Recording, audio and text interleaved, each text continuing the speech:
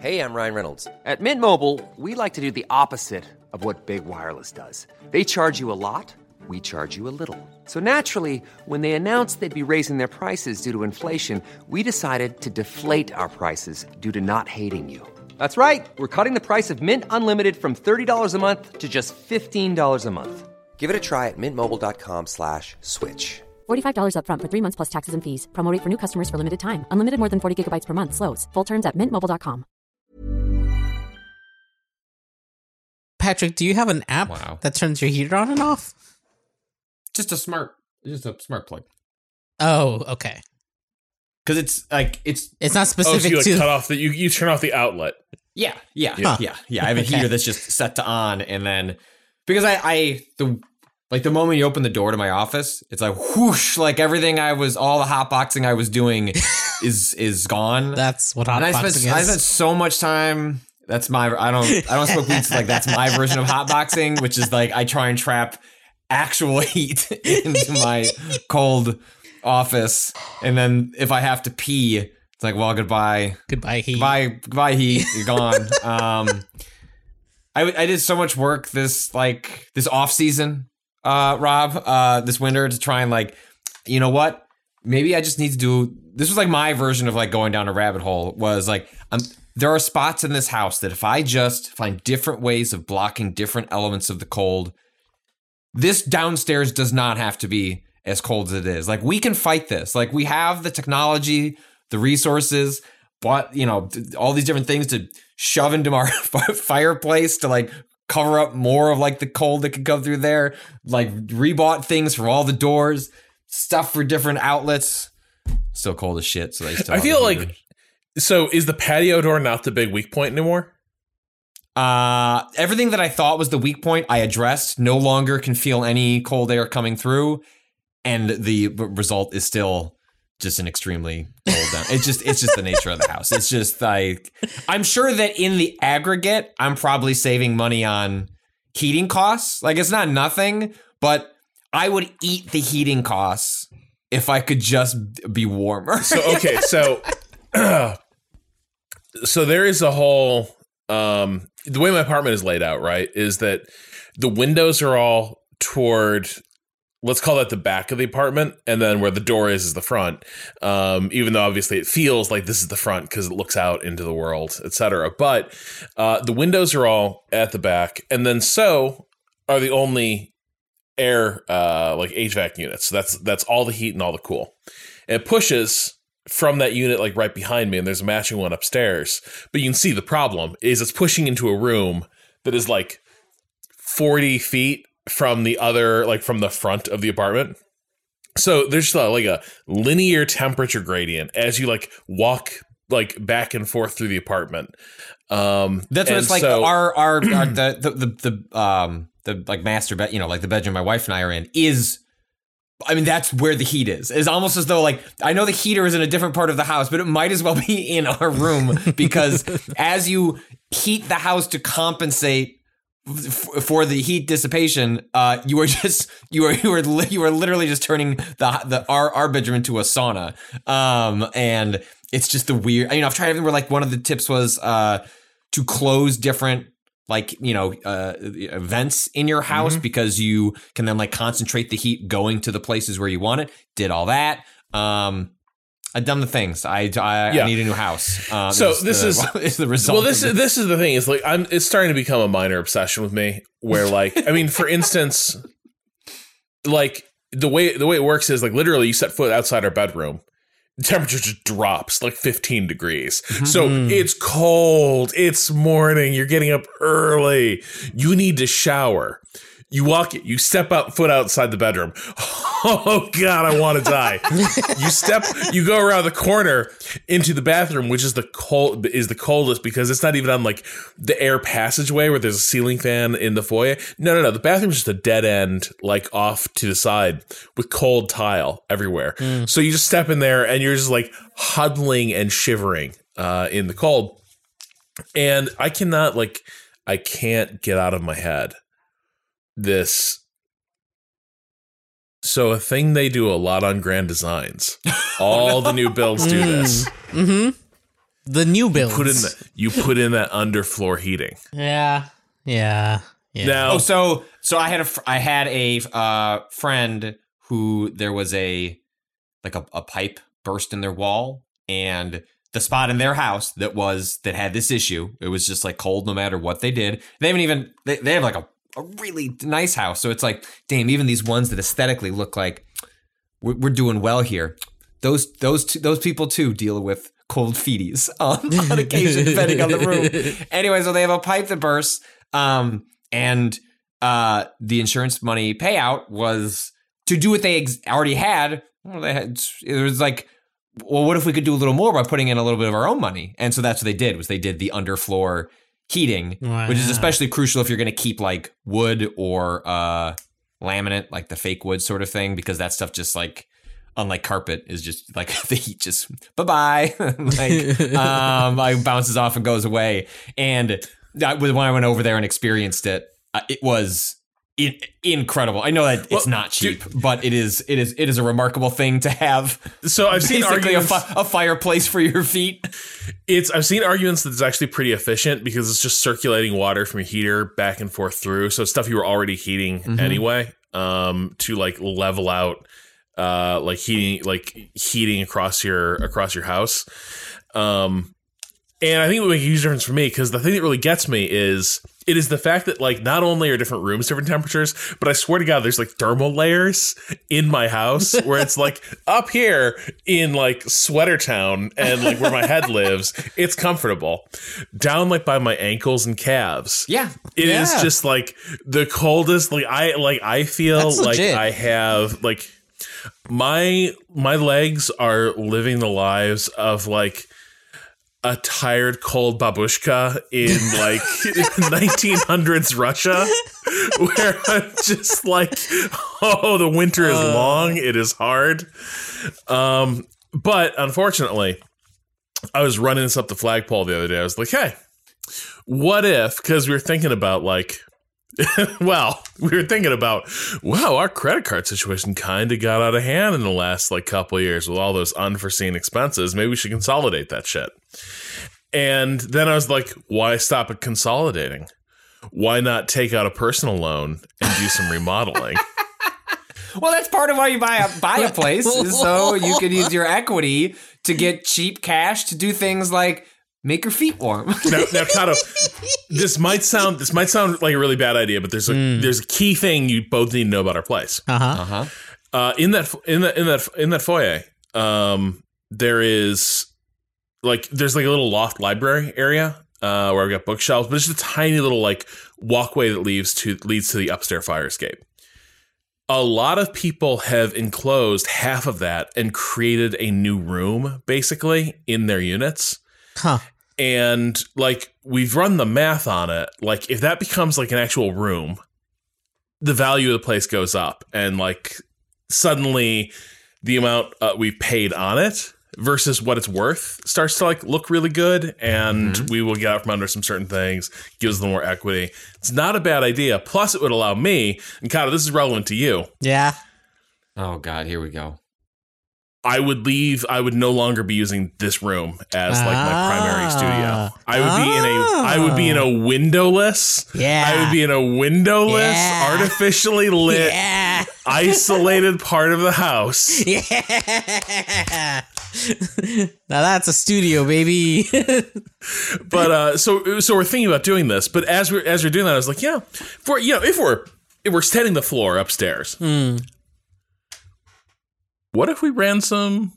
What if we ran some underfloor heating, just like across the house, and then underfloor heating, not too much, just a little treat. And then two, what if we ran like some like Cat 5 and maybe even some not Cat 6, cable. Not Cat 6. Oh, Cat 6, the new, yeah. But this is what Vinny did when he bought his house, and like right, a house they inherited from their family, yada yada. They had to gut it and basically start from scratch on the interior, and that was one of the big things he did, was to run cables everywhere. Yes, although on an X-Lander pod, he also mentioned that he intended to do that, and then his contractors were like, Oh, really? Yeah, his contractor's like, if you want this to cost 4 times as much as you build out, sure. But you really you really want to do this? And sounds like Vinny said no. But I was like, R.I.P. to Vinny's house, but I'm different. But it turns out immediately, MK was like, you're not different. This is the worst idea ever. Because the way the floor supports work here, to do any of what I'm describing, they would have to drill through. They have to cut little holes for all those lines and all that underfloor heating through a series of beams that are bracing both the floors. So it's like, instead of it's not running like parallel with the long side of the apartment, it's like crosswise all the way through. So to do any of that, we'd have to pull everything up and then cut little holes through every single beam holding up our floor. Yeah, so the dream is dead. Rob, this is why people do it when they have a disaster like a flood and go, well, we're ripping it up anyway. Right. Let's put something nice under there. Yeah, I mean, maybe I could fake a disaster. Wow. Okay, Kyle, we're gonna need to cut that part. We're gonna have to mute the mild We've fraud. Been in the podcast for like 10 minutes. Like, Rob, you gotta understand, like, when I admitted to my Costco fraud, we're 15, 20 years out from those crimes being committed. But I'm in the planning phase. You can't say it was premeditated, damn it. I am going to just lightly damage this apartment for insurance money. I appear to have left the sink on. I'm going to lay down for a while. The floor got soaked. Good thing all my electronics were on the kitchen table for reasons. Oh, you were installing a new hard drive into your PC, Rob. You needed to Can't do that without everything. The Xbox and AV receiver to help hold it up. Oh.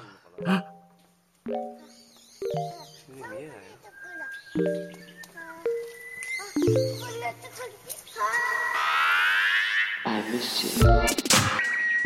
What's good, Internet? It's February 8th, 2022. You're listening to Waypoint Radio, episode 459. I'm your host, Rob Zachney, and I'm planning no crimes. I'm joined by Patrick Klepek. Our neighbors went through multiple major incidents at their house. They've been in that house for decades, and they were explaining how on the last one, where somehow I think someone in their family was smoking and I don't know, but somehow something got lit on fire in a trash basket. Well, hold on. Exactly okay. Because tons of people used to just die from smoking in bed, right? Like that used to be like just yeah. Nobody dies in this situation, but because they've been in the house for decades, they've had at different points major weather or whatever incidents that you get homeowners insurance, but you're really not supposed to pull that lever unless it's a major incident. You can pull it for minor incidents, but it's really a big thing has happened, sort of situation. And they had multiple ones happen to the point that you can get dropped by your homeowner's insurance through, in theory, no fault of your own. Ugh. Just incidents occur over time, but then you become, they do the math, and it's well, the reason that we sell you insurance is so that we don't have to do anything. We just want to collect the check. We're basically a landlord for the theory that you might have something bad happen to you. And they were at the point where they were being told, I don't even know if we're going to recognize this final enaction of the policy, but they managed to argue it getting where it was categorized, right? So if it had fallen in a similar categorization to a previous incident, it was not going to happen.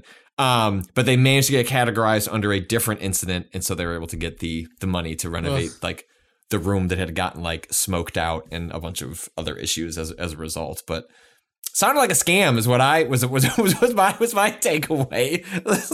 It's some accident happens and you're supposed to be able to fix things. And no, got to make sure that you go to the Supreme Court of Insurance and well, this is one of those things where there are so many commercials, this entire genre of homeowners insurance, right? Commercials where they show people's houses just getting totally fucked up. Like this year, Geico keeps running one of their little lizards like, oh man, like look at this water leak. Oh, that could happen in your place, but we cover it with this. And upstairs, kids are like flooding the place out in a kiddie pool. It's like, insurance ain't covering that, bro. Like the minute the adjuster's like, so you just let your kids fuck up your house in a kiddie pool, it's donezo. That's it. Like if unless you can plausibly like stage the scene so it looks like a pipe burst, like that's just not like, insurance will find ways to not pay out. Like the really brutal awakening was like when my parents' flood insurance like tripped down when they had a major flood.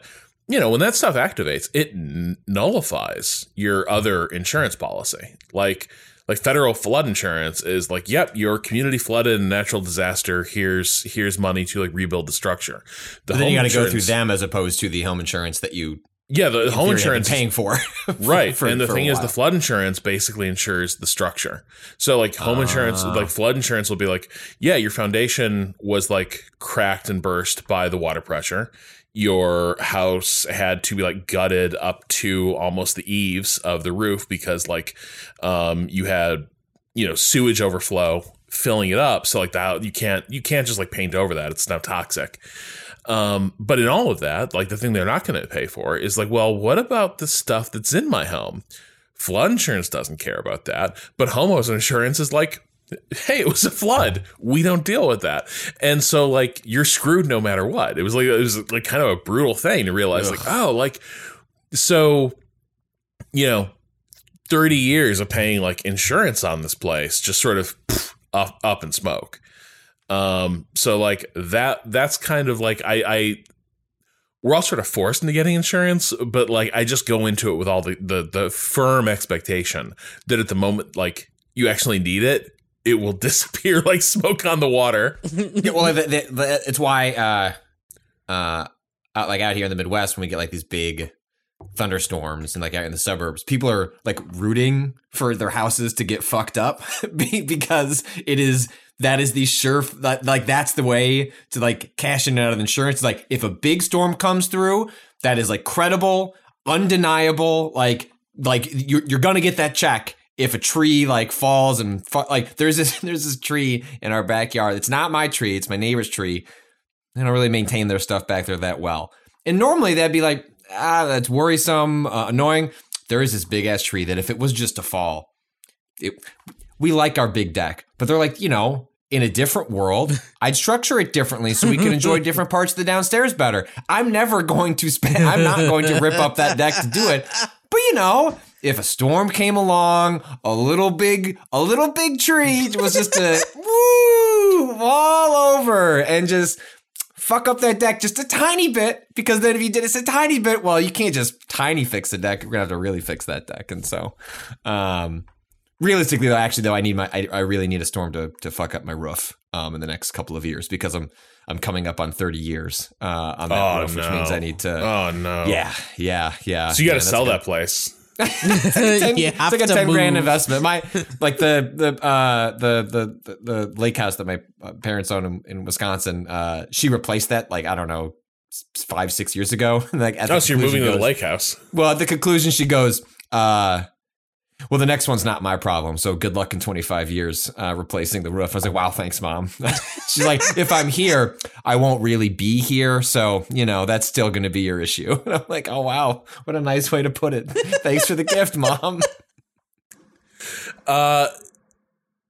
So I guess we should talk about some video games. Speaking of things getting fucked up or gutted or whatever. Hold on, the milk delivery's here. I was gonna say, is Kato, was he playing Pokemon while we were talking about insurance? No, apologies. That's just the milkman. Does the milkman have a specific ring, or is that? That was my ask. Does he have a specific tone? Oh, you might have noticed that it's satisfying musicality. Yeah. The charming little ditty that played. Of course, that's just one of the many features you get with the Pixel 6 Pro. They remastered. Every single dollar unlocks a different ringtone. 900 ringtones in this Pixel 6. They remastered a bunch of their like classic phone tones, and so it's like, wow, this is like an orchestral version of like some of the old music. It's very much like the phone itself now has gone in a like Nintendo re-release like collection, like the boop, boop, boop, boop, boop. That's what so I anyway, my Milkman. Well, I don't have a Milkman, but if I did, so I like we have a Milkman, which is fun. But a thing I sometimes really regret that we don't have because they don't exist anymore. Really, did you know there used to be seltzer guys? What? No. Seltzer yeah, guys? so apparently still exists in Brooklyn. Apparently there's like a Brooklyn seltzer company. But like shit. So if you've ever seen like an old movie where people are like, haha, it's cocktail hour, and they pull out these really heavy glass jars with like a little dispenser at the top, and that's like their soda dispenser. Apparently those things are hella carbonated, like way more carbonated than what you can do in like an aluminum can for shipping. And so like apparently the seltzer legit used to be better back in the day. The Brooklyn Seltzer Boys. Excuse? Look at this video that's going on here. This photo that's on this website is like they're sitting around as these cans spray everywhere in the most casual way possible. No, Patrick, that isn't just meant to like suggest a certain like sexual virality that comes with these cans of seltzer. Yeah, but I feel like that could be in a pill commercial. It's true, but what they're actually trying to demonstrate is like, look at the pressure. I guess it is still a little bit, but the point is, yeah. But I really wish I could have the service because like. The thing is, there's only so much a little like soda stream thing can do. It can only pressurize so much. And like the minute you open that, it all starts coming out of solution real fast. Like that pressure doesn't last long. But apparently this approach doing seltzer was like pretty good because they had those heavy glass jars. So they could really take a lot of pressure. And that's what I wish I could have delivered. I'm going to get this shit delivered. How much does this service cost? I'm trying to figure online store. Oh, There's an egg cream kit. What? I love egg creams. Nobody should be paying for an egg cream kit. Oh wait, though that's actually not a bad idea. Maybe. So it comes with a shirt, Rob. You could have a Brooklyn Seltzer Boys t-shirt that people would ask. Oh my god. Is this ironic? Hey, are you a Brooklyn Seltzer boy? And you'll be like, you bet, mister. I don't know, Rob. I feel like the Brooklyn Seltzer Boys sound like they might be like some sort of like spinoff of the Proud Boys. Like I feel like people are gonna make some. They're gonna make some. I feel like if someone told me like, oh, I'm a Brooklyn Seltzer Boy, I'm making some assumptions about their politics pretty quickly, even if that's inappropriate.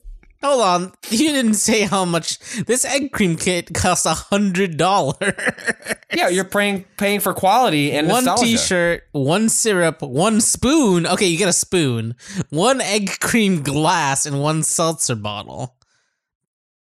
Yeah, I guess I see how that adds up to 100, maybe. A working seltzer bottle. Yeah, working. So, but the thing is, I think they only do like the deliveries and shit like in Brooklyn, unfortunately. Yeah. So like that's the probably like so $45 per case a month. Maybe the future of Waypoint. I just need to be coming down for reasons like every like month or so. For Waypoint. Just in time for a delivery pickup. Just a little pickup. Just like, hey, it's been great. We're gonna do a live stream with the new equipment, at some point in the next couple of months, and just all of a sudden Rob's phone, that same tone is gonna go off. A slightly different one, but the seltzer tone goes off, and Rob has to go accept a seltzer delivery in front of Vice. Rob misses his save point segment because sorry, I got held up with the Seltzer Boys. Turns out I went out with them. They just seem like such cool guys. Oh, this is why. This is why they have working seltzer bottle, because they also sell a clear seltzer bottle, parentheses, display only. I love the idea that you just have that on a shelf. How many I'm trying to find how many bottles are in a crate, because you can get one crate for $45. Well, I'm judging by this picture. I'm judging by a picture where a man's holding a crate. Yeah. Wait. And where? it looks like Our History. Click on the Our History tab. Okay. It looks like 10. That looks like crate of 10. 1, 2, 3, 4. Yeah. Yeah. 10. What is that? Like a liter?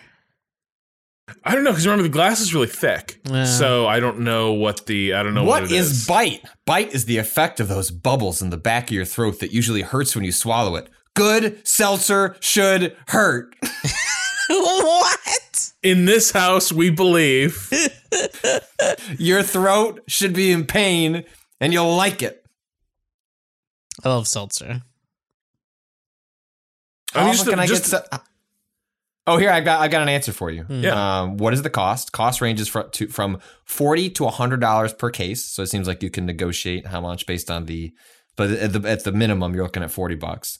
How often can I get seltzer delivered? We'll deliver seltzer to you as often as you need it. That's the Rob Zacny way, frankly. we prefer you use a case of 10 bottles within 2 to 3 weeks at most. Our minimum order is 1 case per month. So you're looking at least $40. And then you're really committing to just seltzering the shit out of your life. Yes. Yeah. Yes. Like you are. Yes. You're inventing reasons to seltzer. And getting stressed out. Oh, hey, baby. Reasons. Wouldn't you love that juice to be sparkling? Suddenly Rob realizing the case is coming in 4 days, just like trying to seltzer every drink that goes into his body. Hey, why have a glass of milk and cookies when you can have an egg cream? Oh my god. This seltzer technology. This bottle can hold its pressure for months, if not a year. But then why do I gotta use it up so fast? Why? Don't tell me you can hold its pressure for up to a year and then be like, but you better use it within a month. We want those bottles back. Hey, everybody's got margins, Rob. That's true. They need that churn. So it's 110 for just one time. One-time delivery. Yeah. 110 per case, $100 deposit, monthly service, $45 per case, plus $90 activation fee, plus $5 fee for difficult deliveries, parking, stairs, etc. Minimum order, 1 case per month. Each case holds 10 bottles, 26 ounces per bottle. Unfortunately, we do not allow our customers to keep seltzer bottles. They must be returned as they are no longer manufactured. For bottles not returned, there will be a $50 charge. Ooh. Rob telling the delivery person, I'm going to keep one of these. Here's the $50. Yeah. No, but this is the thing, right? Is like they don't manufacture these anymore. These used to be really common. These guys bought out inventory, I think, like across the area. And so, Amazing. like, as seltzer companies were going under, they just started like stockpiling this stuff because the bottles are not replaceable. Now they should be. This is the weird thing, right? Think how huge seltzer is right now. Like, are you seriously telling me that if like local seltzer like companies existed again, people would not be like, fuck yeah, like give me that? I mean, I'm strongly considering this. I have to do some math. Yeah. I don't know if I buy $45 per month of seltzer. Well, you're buying the bite, Cotton. But you're buying the bite. Sure. I'm just saying, I wonder how much of an uptick this is going to be in my monthly seltzer. No, but you could do the one. usage. You could do the one-time delivery and then just see how long it lasts, right? Right. I feel like that's true probably the too. way to do it is to just you kind of got to eat it on the first delivery that you're paying. Well, I'm just trying to find a like comparison for my current consumption, whether or not I'm spending that much already. Because I might be. I get like a case of LaCroix a week. But this time you'd be living large. You know what you're spending on LaCroix. For me, it's Wegmans. Like I like have like cases of like Wegmans like flavored seltzer. But like I would trade it all for a bite? beautiful antique glass jar full of bitey seltzer. So I think It's gonna hurt you. Again, this is what they took from you. Wow, Rob out here standing for the old ways. Culture used to be so much better. We used to be Cocktail hours amazing. with seltzer bottles. people could drink cocktails at 11 a.m. like human beings, not like these animals. I guess speaking of going back to the old ways, Patrick, should we talk a little bit about this Bloodborne demake?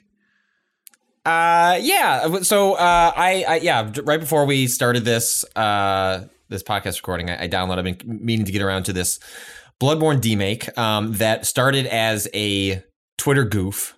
Someone just kind of experimenting around with demaking Bloodborne into a PS1 game. And then it was such a hit online, and I think also fueled by just the existential crisis that is FromSoft and Sony refusing to port Bloodborne to the PC.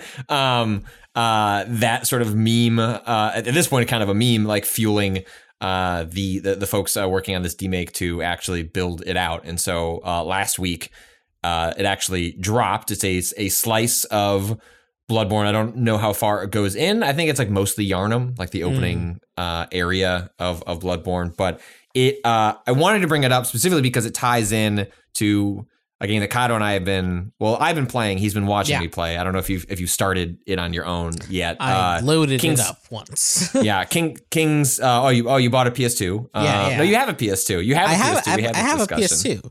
I just needed that disc. I found that disc. Yeah, you'll find it. It's in the couch somewhere. Kingsfield 4, The Ancient City, an older From Software game. And there's a lot of things unique about Kingsfield. But what is probably the most striking when you play it is the way it controls. It is a game in which you are meant to be a tank. It's a first person adventure game, very much in the vein of like dungeon crawlers from like the early like PC days, but this one with a kind of a console band. Kingsfield started on the PS1.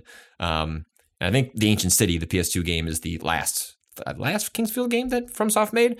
They should bring it back, but the way you control the game. I'm trying to remember how it controls before you open up a PS2 controller, start messing with the wires, just like start like doing your own modding, you're getting really advanced.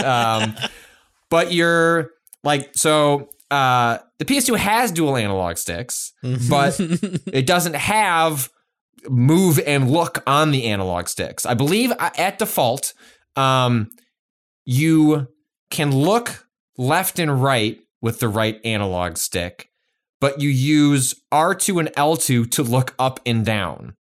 And then you use L1 and R1 to strafe.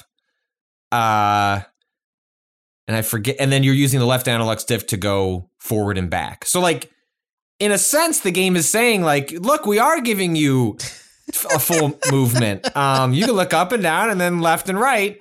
But what's hard to convey without actually either watching it, but really experiencing it yourself is the best way to understand that. Like, it's the way we think of like move and look on analog sticks or on a keyboard and mouse these days is it's seamless, right? Like it's all a continuous motion that you're manipulating.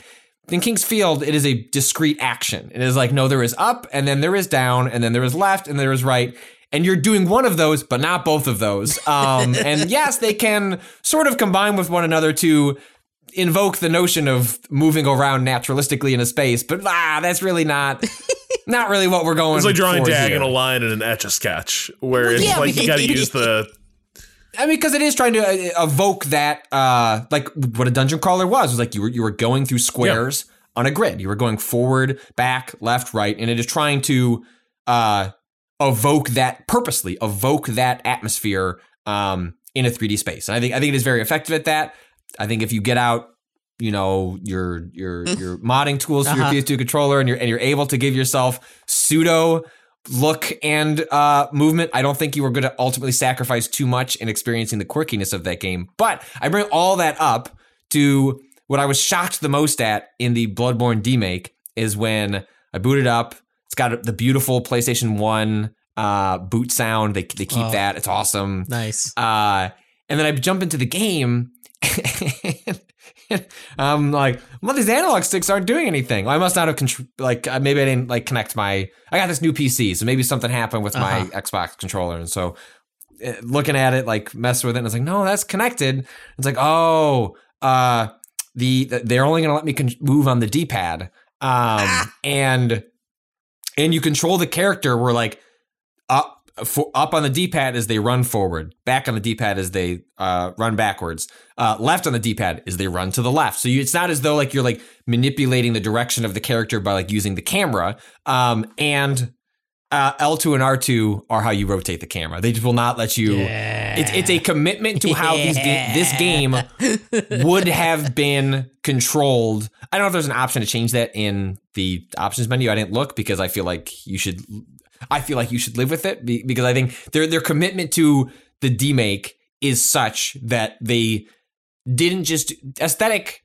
Frequently, we just associate with like the visuals, what we see with our eyes, but the aesthetic of a game of that era would be that, yes, the PlayStation 1 had the first DualShock, right, like the first analog sticks, but games could not be designed assuming you had it there. So they had to have control schemes that worked with the buttons that you had, the non-analog sticks. And so this one very much presumes you have that original PlayStation 1 D-pad only controller, and it's a real joy. It's a really well-made one of these. It's both extremely loving to the original work, while also like again pointing out how the control stuff operates. It even goes a step further than I think a lot of these little what really start as goofs stop at, which is that they then considered the hardware that it would be on.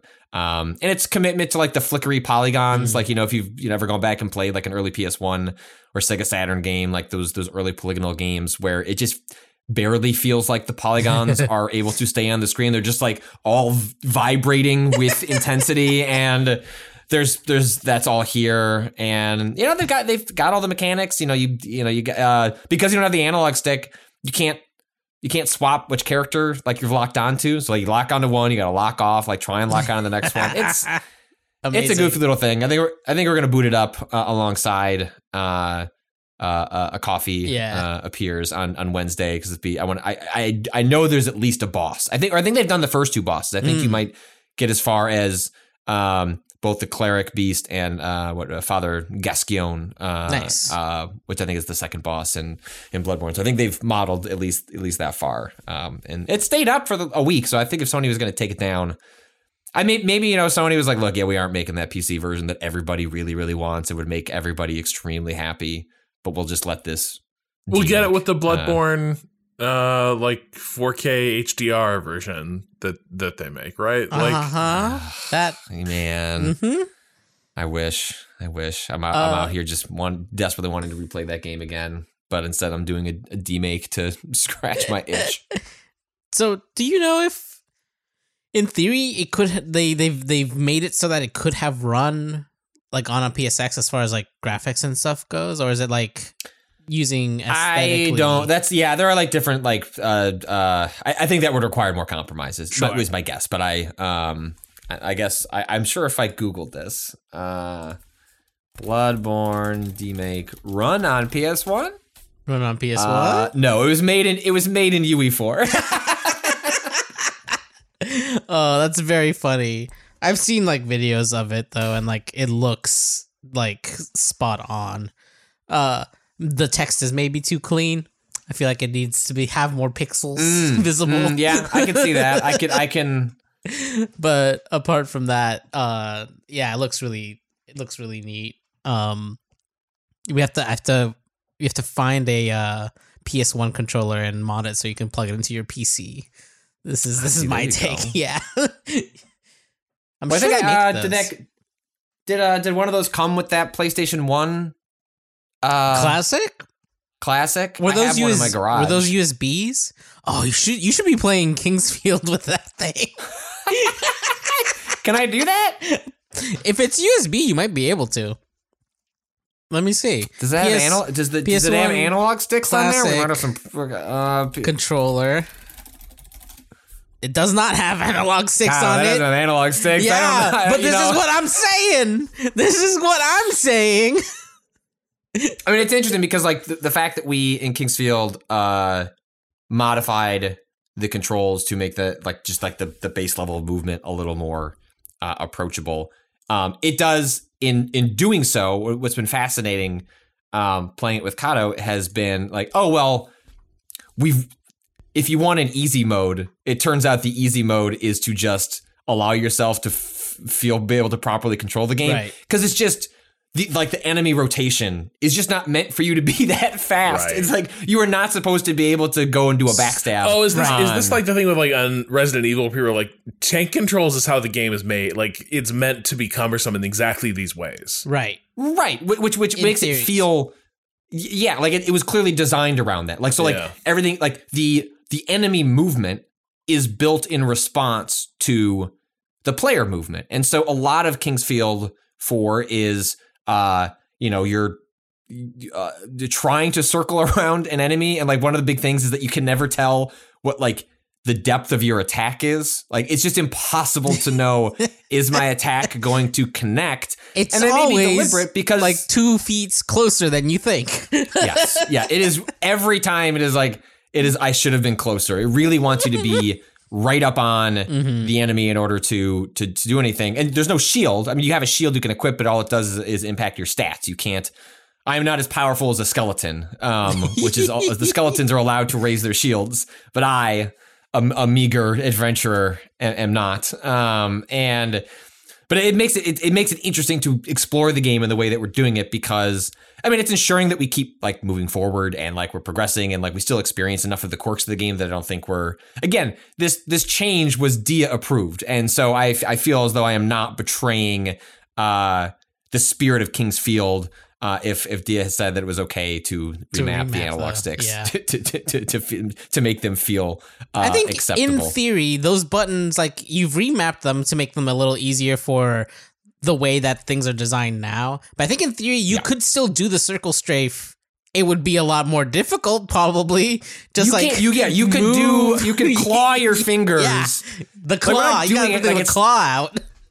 Yeah, it's not a mod, so it's like we haven't applied a patch that gives free look to, which is basically what's limited. Like is not here. There is no free look. Yeah. It is restricted to up, down, left, right, and all we've really done is made it so that it's smoother. But it always like Kato's constantly asking me questions about like, why are you the way you are when I'm trying to do these controls? Like. It's like I was like, Kato, it will make sense when you finally play the game. Like then you will be able to grok the limitations that I'm like. Why is it that Patrick uses strafing to like go around things so frequently? Because it's just easier than doing. Yeah, that's the other thing. That's the real limit. I feel like is the turn speed. Is like real. It's so much slower than like all the other directions. Like you walk faster than you can turn in place. Oh, but it's great because you have those sequences like when we were exploring, underneath in the poisonous cavern, and it's like, all right, well, I'm gonna run forward and try and grab this thing, and then now I need to turn around, and the turning around is just it truly is like I'm turning a tank around. It is the slowest thing in the world. I'm getting poisoned. I'm losing health. I don't know if enemies are attacking me. King's Field 4 is you have to kind of know what you're going in for. I don't think it's the most, I would say it's simultaneously more approachable than I thought. And yet I would still, I would probably recommend a Let's Play before I would tell people they need to like experience King's Field themselves. Right. But I am really glad that we've been playing it, specifically because Miyazaki didn't work on this game. And I was advocating on a previous podcast, Rob, where someone asked a question of like, what if people could package together some old games to re-release them? Are there any ones that you would like? And my answer to that was I wish From Software, who has existed long before the Souls game made them a household name, a lot of their older stuff is just completely unknown to the majority of the gaming audience, and playing King's Field is fascinating because, like this, I've called them the sad sack of shit NPCs, which is just basically like the bummed out soldier type who is just hanging in the corner with his head in his hands. You think that is a aesthetic specific to, oh, that's just Miyazaki and his sense of humor and what he brought to Demon Souls, which was a game that was half in development before he kind of became the creative lead. He's like, no, like From Software has been establishing this aesthetic, this approach, this like deliberate slow pace all sorts for of a long things. time. It's like NPCs that you talk to leave the room, come back, and then they're like turned. It feels like such a like thing that I've seen in multiple Souls games that I was like, oh shit, the first time it happened in Kingsfield, like, wow, this predates Miyazaki even, just like the idea of really, really like trying to emotionally like flip that switch of like, shit, I was just talking to this person and now I have to kill them.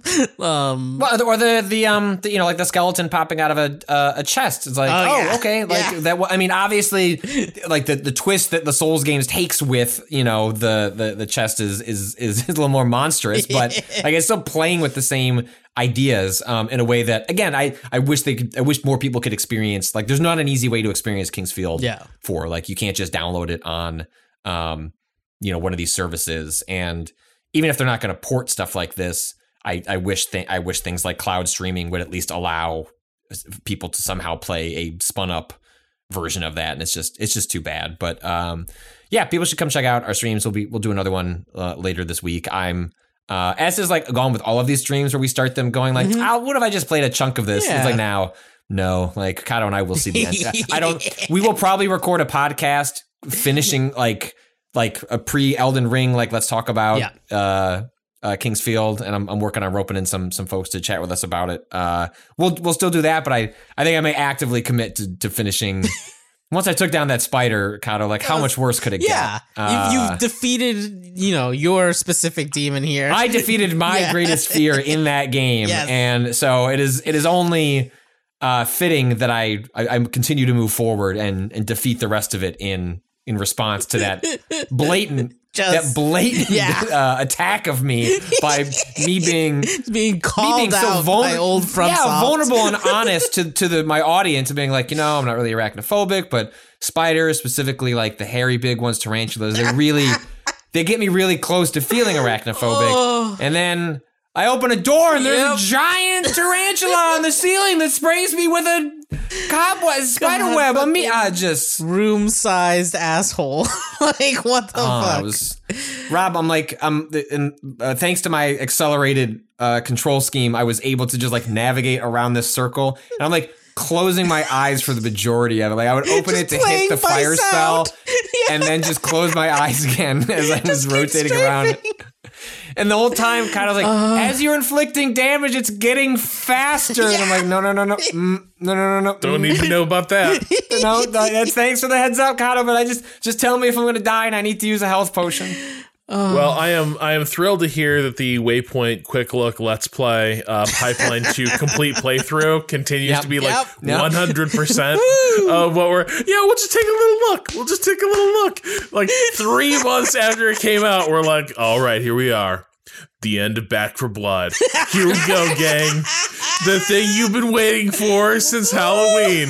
Like 50 people still watching. God, what were the numbers like on that final stream? Good. It was normal. There we go. A little lower than but good. Yeah, our floor isn't that low. No, but yeah, it is not as high as the Kingsfield or Inscription. Like look, we did that for us, and I'm glad that people came along for the ride. Waypoint is part of what completionists. Well, and Waypoint Plus was unlocked to help us, you know, do the things that we wanted to do, and you know, sometimes it's the audience pointing us in a direction, and sometimes us telling the audience, you just need to be a little patient. We need to finish Back 4 Blood. Yeah, just gotta put it to bed. We're good. And on that note, I need to put my dairy order to bed real quick. So we're going to take a quick break, and then we'll be back to discuss more games and some other stuff. So back in a second.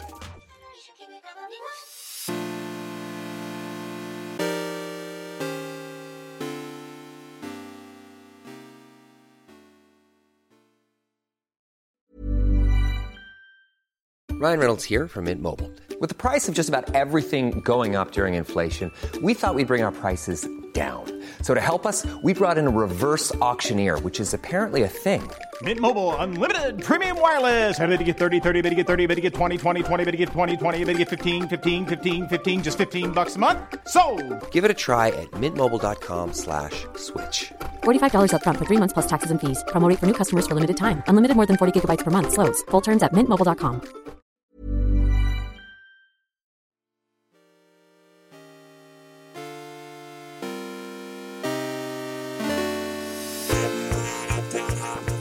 And we're back. So I guess we finished Back 4 Blood. Hey, We did. final thoughts on Back 4 Blood. I kind of wish the last 30 minutes was more like the rest of the game. Yeah. Which I guess teasing that out is that game was frequently at its best when it was more of a 4-player cinematic spectacle game. Like I think specifically of the prison sequence towards the end there was one of the coolest bits like I've seen in a zombie, like it was just so like to set it up for people, Back 4 Blood, 4-player co-op, Left 4 Dead, shooter we've been playing over on Twitch for a couple of months now. We finally finished the campaign. There's a sequence where we're going through kind of like a prison. It's like an outdoor prison that's been obviously overrun by the zombie threat, in which they start filtering in over the fences and at a pace and with a quantity that is very much, if you've seen like the clips of the World War Z adaptation, where you see like thousands of zombies climbing on one another in order to like scale themselves to climb over the encased human cities, and just where the zombies essentially weaponize and use their bodies as building blocks, and it was very evocative of that sequence, as we had what felt, at least in my eyes, felt like thousands of. I'm sure it was just like a couple of dozen, but it was like it had filled the everything in my eye line to such a degree that it was overwhelming. And what we quickly realized, well, not quickly enough, was usually it's like, oh, if you kill enough of the enemies, you can take a breather and then regroup and then move forward. Yeah. And it was very clear in this section was that no, you just need to get to the end. They are just going to keep throwing these enemies at you, and there was no helping each other. It was just go. And it was like, well, I guess that person's going to be left behind. We'll figure it out at the safe house. And just like screaming and like running and just like complete chaos in a way that I thought the game like very rarely achieved those sort of heights. And then combined with that was the final boss that had a very raid-like feel to it, and was one of the only moments in the game where I felt like we had assigned roles that were very satisfying for both like Kato as the person kind of overseeing that, for like me and Natalie, who were assigned to like taking out like the ads, like the regular zombie types, or like Rob and Kato were handling these big like mini boss tentacles. It was just really satisfying, and I don't know that that's always how I felt in a game that I look back at as having had a good time with, but if I'm like trying to pull out the moments where like, oh, that was really well designed and interesting and separate from it's just fun to shoot things with 4 people. It was kind of that last stream where I really plucked out a couple of those that really elevated itself.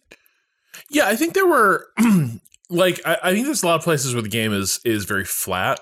And I mean, like, also just in terms of like what is the intensity level or the excitement that you're facing. Like the first time you go through the town outside the survivors camp and like you're doing a bit of scavenging, it's like, wow, cool. There's like a whole town out here and we're sort of like wandering around it and figuring out what we need. Like the third time they have you do it, you're like, yep, okay, so this is just another sort of undirected like roam and forage phase. And then we're going to get to whatever it is we're actually going to be doing in this campaign. There's a lot of that. They rely way too much on, oh no, it's the big bag of hit points monster. And like they're intimidating because they're hard to bring down, but yeah, they aren't like terribly interesting until in addition to the thing that Patrick was just talking about, which is sort of the 2-part last encounter. Right before that, there was a challenge that was entirely about crowd control and like movement, which was really cool, where you had to take out like these 4 nodes, but each node had like 2 smaller things that were sort of hidden nearby that you had to deal with. But like you are constantly being besieged by like powerful enemies and then waves of like low level zombies.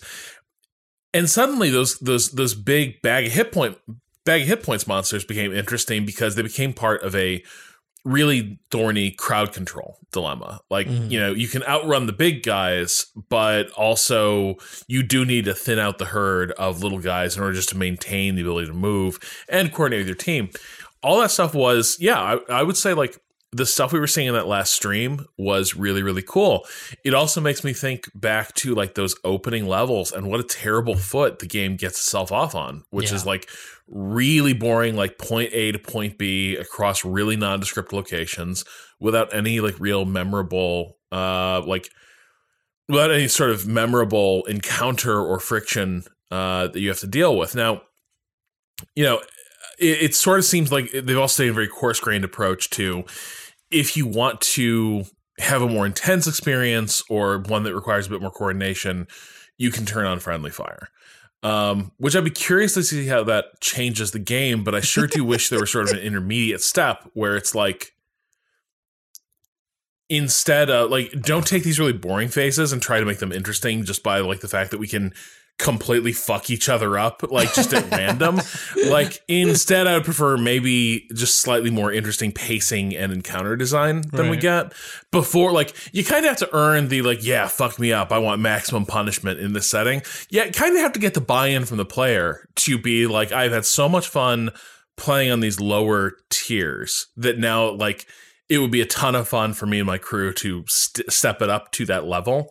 But like the opening, you know, several levels Back 4 Blood are really weak, and it seems like their best ideas kind of their best encounter design comes last. I don't know if it's their best levels, but like their most varied way of like forcing the team to function doesn't hit until pretty late in the day.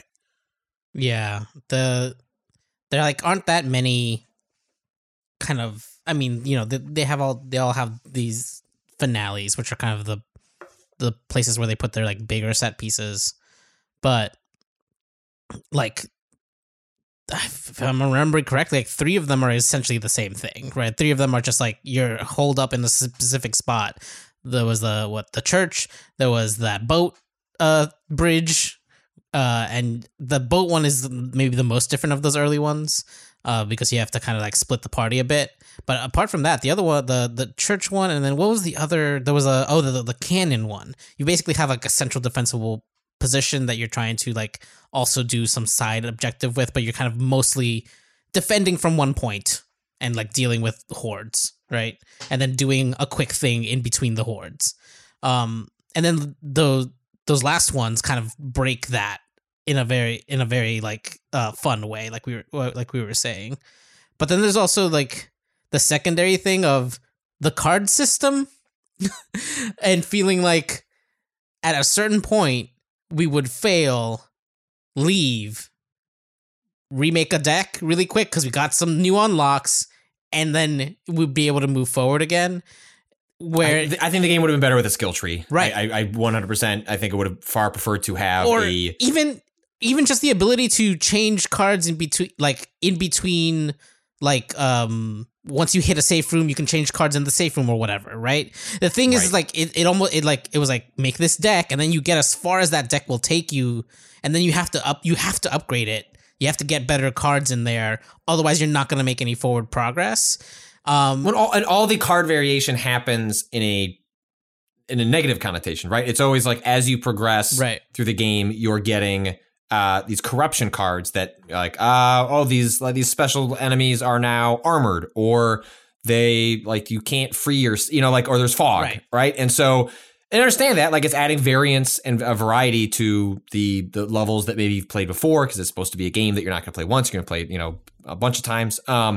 But I'm with you. I wish there had been more instances other than once every couple of hours someone goes, I found a free card, where like you find a file folder and you get like some bonus vitality. Which I feel or like something stopped like that. halfway through the game. I feel like we stopped seeing those. Yeah, almost. I stopped finding those. Yeah.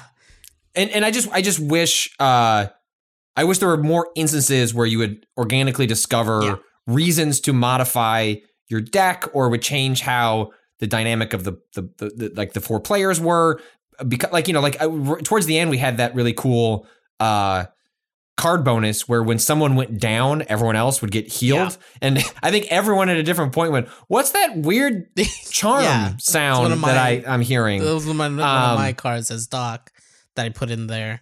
And that was cool. And I wish there were more moments like that. What if we were picking up stuff like that were doing different trade-offs, right? Like, hey, some of it feels like what you were saying just now about it be not feeling organic. It felt like there was a stop there, and it's like, well, I guess since we lost the run, might as well fuck around with the cards again. Not, oh, I have, because you don't do any of the like picking up of cards, of new cards and unlocking of new cards during runs at all. There's not this sense of like, oh, I got this thing, I want to put it in, for example. That could have been like a more like engaging way to be like, oh, this thing just dropped, I just unlocked this new card that I think would fix XYZ situation that we ran into. Let me go, like, let's, now that we've ended the run, what if right? like you had the opportunity to like, hey, do you want to add a card to your deck? Right. Well, you're gonna have to like take 3 off, right? Like somehow some sort of like cost reward Right, system yeah. that like allowed you to like be modifying, because these like chapters or acts, they're long, Yeah. right? Like, so if you're not dying, you know, the way the game works for people who haven't played it is, you know, you've got, you know, like acts 1, 2, 3, and 4, and then there are like chapters in between, and you have continues layered on top of that, where if your whole team wipes, you can wipe twice, I think, before the game is going to kick you out, and you have to like start from the chapter you were most recently at, and that gives you an opportunity to go back and mess with your cards. But there's sort of like a perverse incentive, and like the game is, I think, assuming, well, you're going to go on really long runs and then come back, play the game again, and have all sorts of new cards to play with. Yeah. Whereas for us, I mean, the game's not short, right? Like, we probably played this game 10 to 15 hours all told. Yeah. And what we wanted was like, I feel like this is where the long-term design of the game really undercuts the short-term playability of the game, in which the game is assuming you're going to be investing 40, 50, 60 hours. And we said, what about 10 to 15? Seems like this would have been satisfying all on its own, and thus it doesn't have those sort of like built-in card variations, because it's expecting you're going to experience similar versions of that over the long term. Yeah, I also, Patrick made the point that like it should have been a skill tree, and I do kind of like something that it feels like I would say this is Rich coming on a Waypoint podcast, but it's not that cards are inherently fun, right? It's not like, because this is arriving on a card, this is more fun game now. Yeah, The only one of us is like that is Kato. Fuck up! No, I said that this was barely even And fucking most of cards the, and at most the of the beginning. Waypoint audience. God damn it! But the thing is, like, so some of what's cool about Deck Builder is this notion of like creating both the possibility and probability of like what you'll have access to at any given moment, but spread across like a run in Back 4 Blood, the feedback loop is too spread out for you to have a strong sense of like, because I built this deck this way, my character now feels like this. Like, Yeah. I think I'm the only one that resulted in like a very unique build, right? Like where I had a melee attack. I was the only one that ever had a melee weapon. Yeah. Everyone else ignored that as like as a secondary, in which everyone was always cackling because I would be covered in blood because I started investing in cards that gave me stamina and health bonuses for attacking in melee. So like when we would have instances where like we'd all be running into a room and then we're just like mowing down the zombies coming in the door, I would be like, I've got this. Like, I'll just stand in front of the door and I'm just whipping this axe over and over again, refilling my health bar all the way. And it's like, I sort of stumbled into like a pretty unique approach and build. And even though we all had sort of like class, like, right, like Kato preferred the sniper, Rob preferred whatever shiny gun came his way, and they got frustrated when it wasn't as good as the last one. Natalie was the minigun girl. We like sort of found some of that stuff, but I feel like the game really limited your ability to like kind of flesh out a build that felt specific to what you were enjoying doing. So even late in the game, like I could sort of feel like, yeah, I had made this character work this way, where it was like I had there's a lot of cards that decrease your stamina or decrease your stamina recharge or both, but like increase your ability to carry ammo, maybe increase your ability to do damage with like certain weapon classes. So I had invested hard in like creating a version of my character that was more like it's a slow moving turret. And once he gets set up, he can like really put in work. But the thing is, like, in the context of each time you are about to do a new level and those cards pop up, I didn't have a really strong sense of like, yep, here's how I'm spec'd out right now. Here's what my bonuses are. Here are the behaviors I really want to be leaning into. Here's what I want to be staying away from. It's the cards actually sort of made the stuff fall out of context in some ways rather than placing it in a context. Like, I think it helped that, like, Patrick, your build was a really specific, like, I'm going to play differently than a lot of the other characters because you like leaned all in on melee. But the minute you're like, I want to like play with the guns differently, you're still going to be doing a lot of the basic, like, you know, post up, shoot a lot of dudes. Yeah. The game tries to like set up some things where it's like shoot on the run versus not, but like it just doesn't. It still feels like very much like, yep, playing a standard shooter here. Yeah. And it's hard to draw those connections between here's how I built my character with these cards and here's what that means for how I should be playing. And I'm sure like if you play it enough and you're playing at a higher level, maybe that stuff starts to matter more. But in terms of it making like intuitive sense of like, here is who my character is, I think the card system may have cut against that a bit. Yeah. Well, because the characters aren't fundamentally different; they're just skins, right? Like, so it's not as they have like not as though it's a situation. Well, they have starter equipment that's different. Yeah. But it's like, hey, when I played his mom the entire time, like she always had a shotgun to start, but I didn't like the shotgun, so I always got rid of it and you got also have a melee like weapon instead. one like specific There is, thing, like, right? yes. The one specific card Yes. that like affects the whole team in some way. I forget what mine is.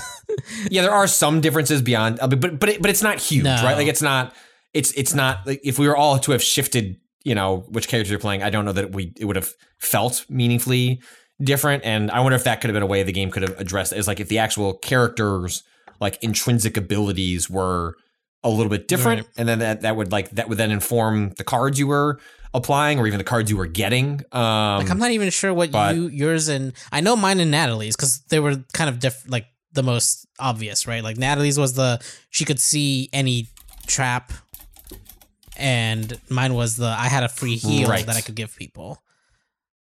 I'm looking up. Rob is laughing. About Well, I'm remembering the sheer birds. number of Mom times can- Natalie's like, don't open that jar. And I'd be like, boom. Yup. Don't open that. Whoops. Hey, there might be a loot back here. There's also a lot of zombies. I need help. Tough love. Mom can instantly revive an incapacitated teammate once. per Oh. level. And then +1 team extra life, +1 support inventory. Again, those aren't not meaningful, but I don't know. Again, like I think part of what we're all scratching at here is, you know, having played a game for 10 to 15 hours and not feel as though we like defined our characters quite enough. Yeah. And so, you know, maybe we're coming at it from the wrong angle because the game's pitch is, hey, play it a bunch. But and I think don't if play don't play those 15 hours spread out over like 3 months. Yeah. Maybe not. Our bad.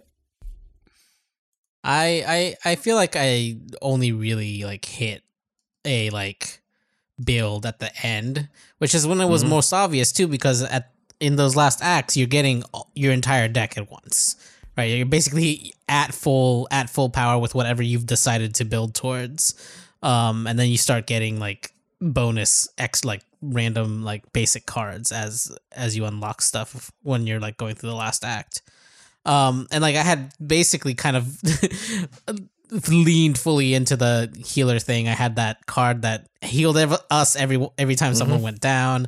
I had a thing where whenever I healed someone else, I would get like I think 15% of that heal back, like on me.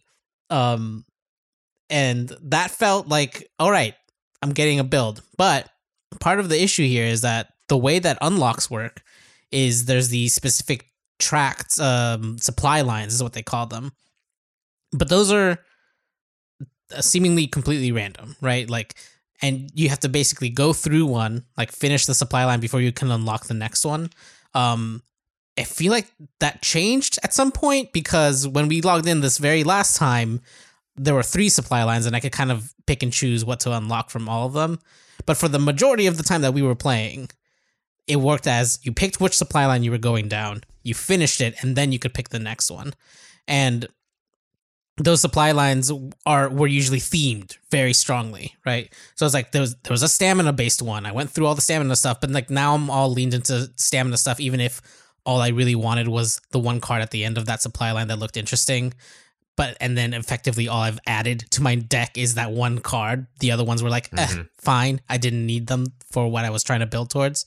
And so like that method of kind of gating unlocks did not help the like building aspect, I think. I would have done more like a point system where it's just like, here's all the cards that are available. Yeah. To take like you like either save up all your supply points so you can get the like really big ones, or if you want something now like that you think is going to be useful in the meantime, get the cheaper ones or whatever. Something like that where you could pick and choose. Or even if it was, like there were occasionally you get these sort of like in-game achievements that were like, oh, you've done like 1 million damage. Like what if, you have, like you're saying, a card chart, right? But you were working towards that by a differing play style, right? Like, hey, like if you bring a melee weapon into the next chapter, like you're going to unlock, like I'm just trying to think of like different ways that they could have like had you playing differently to then influence how you're like accessing cards, thus just like diversifying like your both approach and like the kind of builds you'd be doing.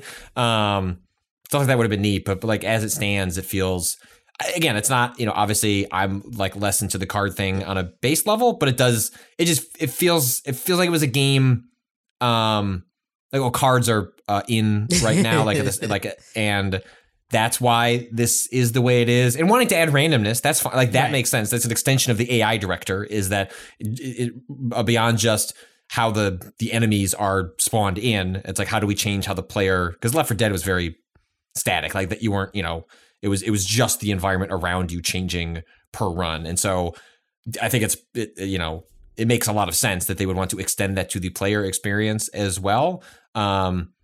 I guess it's almost just I wish it was changing more. I just wish like the game was like pulling the rug out from under me more often. And it was only happening just from, let's make the enemies harder. I mean, the fire variant was cool. Like that was probably one of the neater cards the game has. Like actually now and it profoundly impacted my class, because I could not kind of I'm play King's Field. I'm used to getting up and swinging real close, and I couldn't do that anymore. And so like one of my weapons like was like not nearly as useful when we would get the charred zombies. I think was the pitch. And so stuff like that was neat. I wish there had been more explicit kind of variants like that. It was also like one of the only times I feel like they narrativized the Ridden like mutation. Like I remember something had happened in that level where there was a fire and then they started running at us. The incinerator. Natalie, as Patrick makes a reference to Guitar Hero,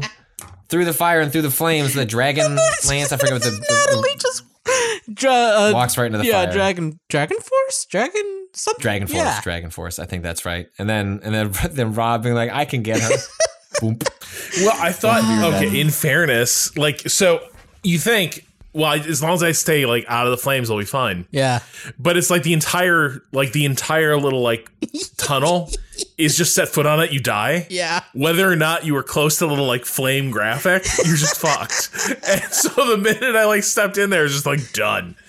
But yeah, like I will say though, like things that did work for me. Look, turns out I love kitting out guns no matter what. Like putting on different mag extensions, little sights, little like I am disgustingly. Didn't you attach a sight to a shotgun for a disgustingly long? Were you both? I was too embarrassed to not use the sight. Like I was like, hey, an ACOG, and I was just like, glomp. And I was holding a rifle. I was holding a rifle. Like, oh, I could use that ACOG. I put an ACOG sight on a really low level shotgun. Didn't do a whole lot for the usability of that gun. And I remember you had that weapon for. You were upset about it for a while. Yeah, but then I found like a couple chapters. The god tier AK-47, and I never looked back. But like the weapon variety was actually not bad. Like I think Patrick, you and I on that last run through the swamp where you're just being overrun by zombies trying to hit the nodes. You and I both were like, fuck it, we're taking the machine guns out because we just needed to clear paths. Yes. Right. And so does it take 30 seconds to reload? Yes. Does it have 300 rounds before it needs to reload? Also yes. And that's what we're here for. That last one was the first time I picked up a shotgun in this game. I was like, oh, hey, these do a lot of damage. I like, And like, even with the like double damage, it was like surprising to watch one of those big old ogres just like drop as we like laid into it. they gave me a late game Desert Eagle pistol that uses sniper rifle ammo and a sight, and it was the most ridiculous. Like, it's just a sidearm. Yeah.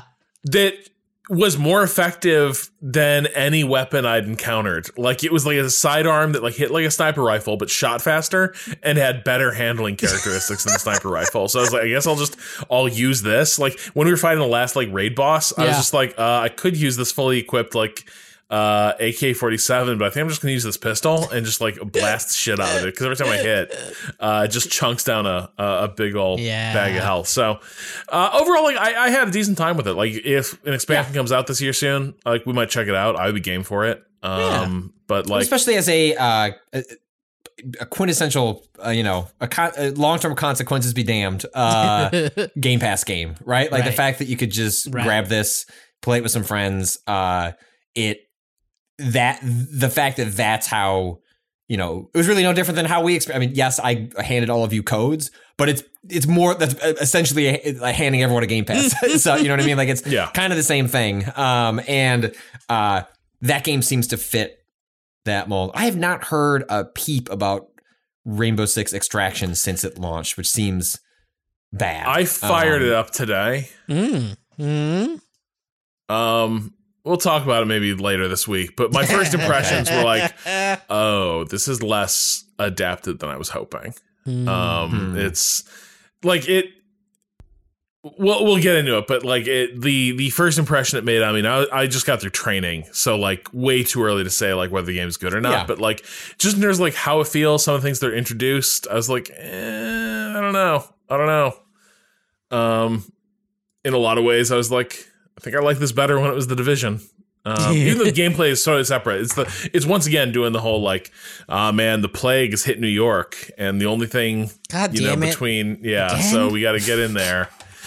Yeah, and like it's very funny. Their whole like, now this plague is completely out of control, but we've isolated all the plague zones, the hot zones, into 3 layers of push your luck encounter spaces. And I'm like, wow, it's just totally off the chain in here, where it's like, do you want to keep going deeper? And yeah, I don't know. I have not heard a lot about it. I'm with you. I figured that would be like a game that's getting discussed a lot in the 4-player co-op space, especially when you consider how popular Rainbow Six has been for like years. Right. And this one, kind of a muted reception. So we'll have to like figure out what's going on there. Before we wrap it up, we should probably talk a little bit. Let's get into some letters, I guess, real quick. Letters? Are these different than questions? Did people write essays? Yeah. Are we getting physical mail? No, we are not. We'll Rob wishes. We'll dig into the question. Rob wishes but I wish. I wish. Yes. Oh my god. Bring back I the would. epislaries. My Honestly, seltzer delivery in my mailbag. What if? Okay, like I said, eventually we're hoping to do some sort of live thing in the like nearest term. But what if we had people start writing letters, handwritten letters? Oh my god. And sending them to the Vice office. Yeah. And like higher chances of being read if like the paper stock is good, and if there's like evidence, like more like oh, this is block printed ballpoint pen. No, I don't think so. Let's see somebody get a fountain pen out. You said block printed, and I thought you meant like a wood block. Like someone did a wood block print of an entire. Hey, Kato, don't limit people's imagination. That'd be fucking great. What I'm saying is, start thinking about it. I don't know what to tell you on where to send that. I'll spend this week before the next podcast. How can we do this without doxing ourselves or exposing Vice employees? Right. What the Vice the Vice office, is like the Vice office is like a public like that's not so I think that's how we're going to do it. Yeah, we will figure out how to address that so that when they start getting like a brick in the mail with someone that someone's etched into somehow, there's a place for that to go. Oh no. I will I'll have an answer later this week. Stay tuned. But start thinking. So I don't think you guys read this one. This is a Waz. What's better, a big bathtub or a backyard hot tub? A big bathtub or a what? Backyard hot tub. Backyard hot tub. I love hot tubs so much. No. Love hot tubs. No. Hot tubs are fun. Did you have a bad experience in a hot tub? No. It's fine. It's fine. These two things are not comparable, though. Let's be real. A hot tub versus what is that supposed to mean? Look, hot tubs are fine. They're great. Whatever. Okay. They're fun to hang out in.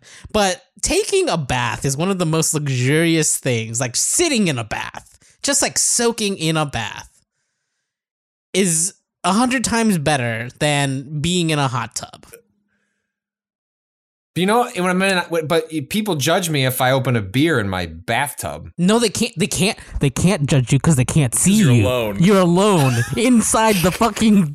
You can do whatever you want in there. You can sit there and I don't know what Kato is doing in his giant bathtub. I don't have a giant bathtub. I just have a bathtub. I am putting a plank over the top of my tub so that I can sit my laptop on top and watch TV. You're doing what? Yes. What? Because what? It's not. What if it falls in? I'm being careful. It's fine. It's stable. It's stable. But I can sit there in the warm water and watch my favorite TV show, watch some anime, relax. Do you have to call your partner do and be like, outside? My hands are wet. Could you come remove the computer from the tub? No, I keep my hands out and dunk most of my body in there and just keep my hands free so that I can also keep a you towel. Put your hands I keep in a the towel tub? nearby if I do, need to move things on the computer. Sometimes I'll need to grab for the towel. It'll be fine. But is this what people are using those planks for? Yeah. Yes. you sit. You see. Here's two things. One, you can do whatever the fuck you want because it's inside your house. Privacy. Love it. Two, the other, we all live in a place where winter exists. Mm-hmm. I ain't going fucking outside in a bathing suit to get into a fucking hot tub in the middle of fucking winter. God, but I am gonna go into my fucking bathroom. Hold on. One of the greatest joys of an outdoor hot tub is going into it in the winter. I couldn't make it out of my house. I would be too cold. The dichotomy between the split between your face freezing, your hair freezing a little the bit. Cold air keeping you shockingly awake. Horrible. It's like you are so awake, but then also you're so warm. It's incredible. No, that is one of the greatest joys. The fact that you laid that out as a negative is reviewing this differently. Yeah, absolutely not. In my mind, this is not even a question. You would always want the big bathtub. The big bathtub. I have seen rocks. Costco is currently selling. I look at it every time we go. There is there's hot tubs. Sure. The big giant ones you got to put on a cement block. And then over COVID, I think specifically these have become these other more compact portable hot tubs have become more popular as people want things to do that's near where they are.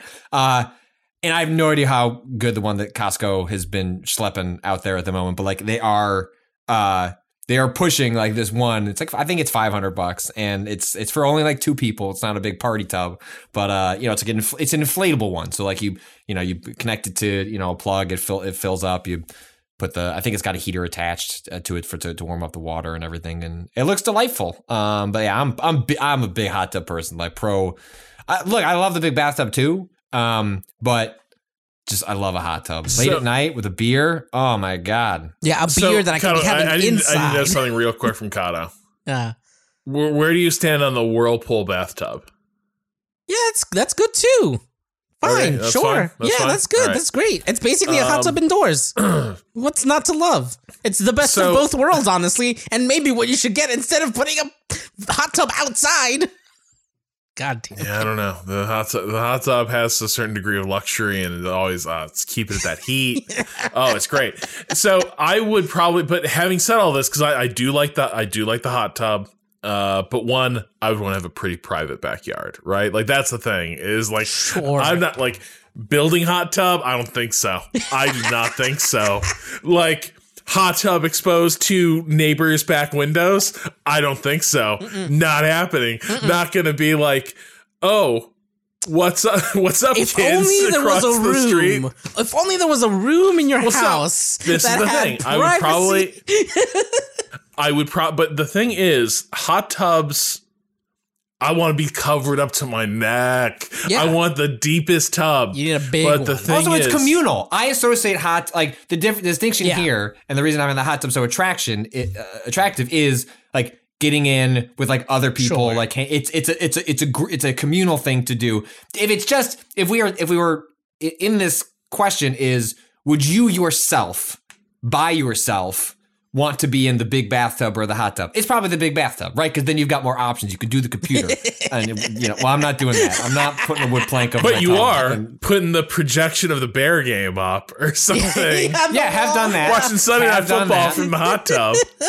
Well, when my parents bought their lake house, like 20 something years ago, it came with a hot tub. Like it was and my mom was furious. She's like, what do we want this? And my dad became like addicted to it. It was like his thing. And then the first thing my mom wanted to do when they bought the place was like, can we just sell this, get rid of it? We could have a bigger patio as a result. And my dad did not, precious few things did he have strong opinions about. Mostly it was just sort of like, whatever else everyone wants to do is just fine. Yeah. That hot tub became his thing, and to the point where he once broke that hot tub and then just went out and bought a new one because he wanted to keep that hot. He did not winterize it correctly, and then the pipes froze, and then he had to replace it. So, but the thing is, the issue is, again, like putting bathtub in real terms, like I know for a fact that the type of bathtub I would like might not be doable with the weight-bearing capacity of the ceiling once you like fill it with water, right? Like I had friends who had a really nice bathtub, and slowly, like the ceiling the joist holding it up, like started to bow a little bit. But then when the bathtub would not be full, now the bathtub was no longer being supported by the joists because now there's a little bit of gap. So the bathtub, unbeknownst to them, cracked a little bit, tiny little bit, and began, with each use, leaking a little bit of water out through the bathtub. Okay. So but this is the thing, right? Is like the ground, the good earth will hold up my mighty hot tub. Also, but consider, I guess this is, I feel like part of the question imagined a world where I could even have a hot tub, which is not currently.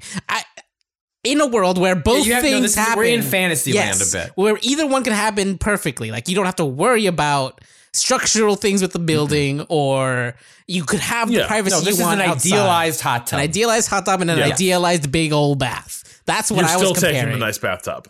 Yeah, and you're still 100%. 100% in bathtub land. I also want to shout out one other thing here that I really do like.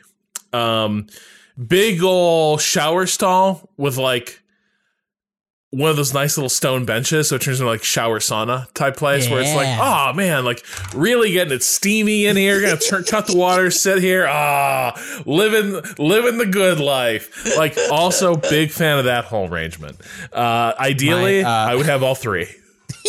My some friends of mine just moved back from Seattle, back out near us, and they bought a house that was the previous people bought the house, tore it down, built a new thing, and it's like a nice brand new house that I would describe as 95% complete.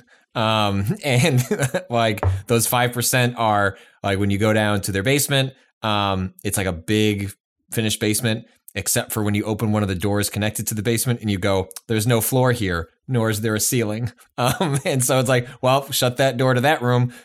We'll deal with that one day, I guess. And they told me go into the bathroom. I was like, okay, go into the bathroom. I was like, what am I looking for? They're like, you'll understand when you get there. Walk forward, first room of the bathroom, very normal. It's got a toilet, got a sink. Then I look over towards the end. It's like, well, that tile and that kind of like height suggests there's a sauna back there. And so you go back and there are like kind of the steps that would be like, oh, a group of people could come back here and experience a sauna. Crucially though, nothing remotely resembling a sauna is connected to it. And so you have a sauna aesthetic, but you would have to put in your own sauna to take advantage of it as the sauna. So I was like, okay, well. Nope. That's an approach. No one's going to use that bathroom. That'll just be a curious quirk you point out to everyone that comes to your house for the next 20 years. So a thing that I like, this was a casualty of COVID in Cambridge, but is that open for y'all? Loading. No, maybe it doesn't. It seems like a broken image. Yeah. Okay, so basically, there's this place in Cambridge called Inman Oasis. Patrick, click on it and then click Open Original. And it'll take you because it's a Google link. Oh. Got it. Ooh. Oh. Yeah, so this was a... Is this a Geralt? Is Geralt here? Dude, no. You need... Here's one with people from Yelp. Once again, no. But... No, I got it. That's how big that tub is. Wow. Yeah. That's the... Kato, the indoor bathtub goblin, just cackled as he looked So at what we're looking at pictures of is one of those giant, like, Japanese wash basin style tubs, like but made of wood bigger. with like the enormous. Huge. This could fit like easily. What's that? 1, 2, 3, 4, 5, 6, 7, 8. Like 10 people could sit on the edge of this on the outside. And like those folks, they're like, you think, okay, it comes up to the shoulders. No, they're sitting on a little bench in there. If you like crouch down and like get all covered up, it like is up to your like chin. So you can get like fully immersed. But that place was heaven. And I think their landlord like evicted them basically, like early. Aww. Oh, it's like what like the first thing landlords did in COVID, because they're like kind of useless parasites, is they're like, well, we'll find somebody who can pay rent, whose business is unaffected by the pandemic. And I don't know what's there now, probably maybe something, but it was great, because that was like what was great there was it was access to the sort of indulgent bathtub experience that you would never build for yourself in a million years, right? Like in no construction am I going to be like, you know what I'm going to do? I'm going to build like a 5 foot deep, Japanese tub. Yeah. Like not doing that. But these folks did. And it was heavenly. Patrick, you mentioned that there's a little there's a little Costco situation with the, with It's probably listed on their website. I guess I could probably just brought up. Well, Let's see. we have an email about Costco fraud. Oh. I don't know what you like. I think I must have missed the part where you're talking about Costco fraud. Were you? Yeah, but the guess, short version of the story to set it up is they used to have a policy where for all their electronics, specifically TVs and like digital cameras and things like that, if it broke, they would just give you credit for what you purchased and you could apply that to something new. It was basically like, hey, we get you in the door, to buy this, electronic, but then you're going to buy a bunch of food and like, we'll just eat the price on this camera that you're going to replace every 2 years. And I would just bring in a camera and say it was broken and like get a new camera until the internet progressed and came to understand this policy. And then, sort of like when there's a price error on a Target or whatever, stuff like that, you used to be able to jump through that loophole.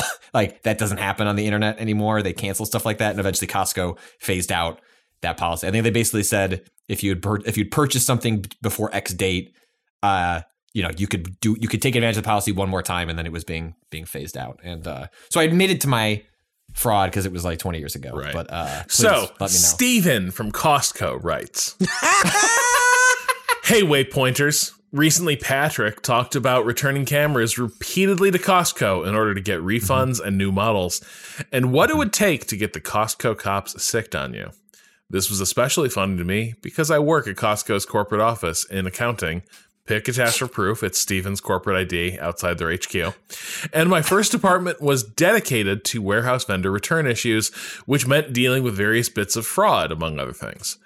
Well, I spent the past 4 or 5 years smiling at Patrick's Kirkland signature escapades. None of them have touched on the stuff I've literally done for a living until now, so I felt I had to write in. First off, I agree Patrick's behavior falls on the lighter end of return policy abuse. I put it in the same category as people who buy kayaks and barbecues at the beginning of summer and return them in the fall, or people who return their Christmas decorations in January. If you want to know some better ways to get the Costco cops interested in you, or at least create more headaches on the accounting side, here's some from personal experience, including the most relevant kind of fraud for this podcast. Gamer fraud. Okay. From time to time, I would get looped into issues with computer vendors who had problems with their returns. The one that always comes to mind is when a Costco member bought 3 $2,500 gaming PCs, stripped out almost all the parts inside, and then returned the near empty cases to Costco for a full refund. Holy, because they don't really. How is the person at the customer service desk Naturally, supposed to know? Cyberpower was not jazzed to receive back 3 nearly empty PCs and was very uninterested in paying Costco back for that amount. So we had to work out an itemized reimbursement based on what hadn't been stripped and could still be salvaged and resold. Another coworker who originally worked in the warehouses told stories of how once in a while members would come in and buy a brand new TV, take it home, put their old TV back in the new TV's box, and return the new TV back for a full refund. That's good. That's just Typically, that's just the return smart. clerks will lift the box or take a glance inside to make sure something is in there, but they rarely have time to do a full inspection before shipping the things back off for a return. While these sorts of moves don't get caught at the return counter, they're almost always caught when the product arrives back at the vendor and they raise a ruckus, and then we get alerted when the vendor doesn't want to reimburse us. Things companies love, telling other companies they will not be paying them money. Things companies do not love, getting told they will not be paid money. This kind of trickery still might not be enough to get your membership straight revoked. It really is a lenient return policy. But warehouses do have the ability to mark the presence of suspicious activity on certain memberships. So any future returns of a similar nature might raise a few more eyebrows. On the whole, though, these occurrences are still pretty rare in the grand scheme of how much stuff gets sold, and the bigger issue tends to be more systematic and organized theft occurring at the manufacturing sites themselves right before products are shipped to Costco buildings. Don't get me started on the gang of razor thieves that cause pallets of shaving razors and blades to show up half-empty at our depots across the East Coast for several years. Word from a friend who still works with the region is they've now moved on to more lucrative Dyson vacuums. Thanks to the whole Waypoint crew for all the great pods over the years, and to Patrick for keeping me employed. Amazing. Incredible. The other scam that people used to run in high school was when places, I think Walmart specifically, would give you full price for a video game, even if it was opened, but it had to be Walmart credit.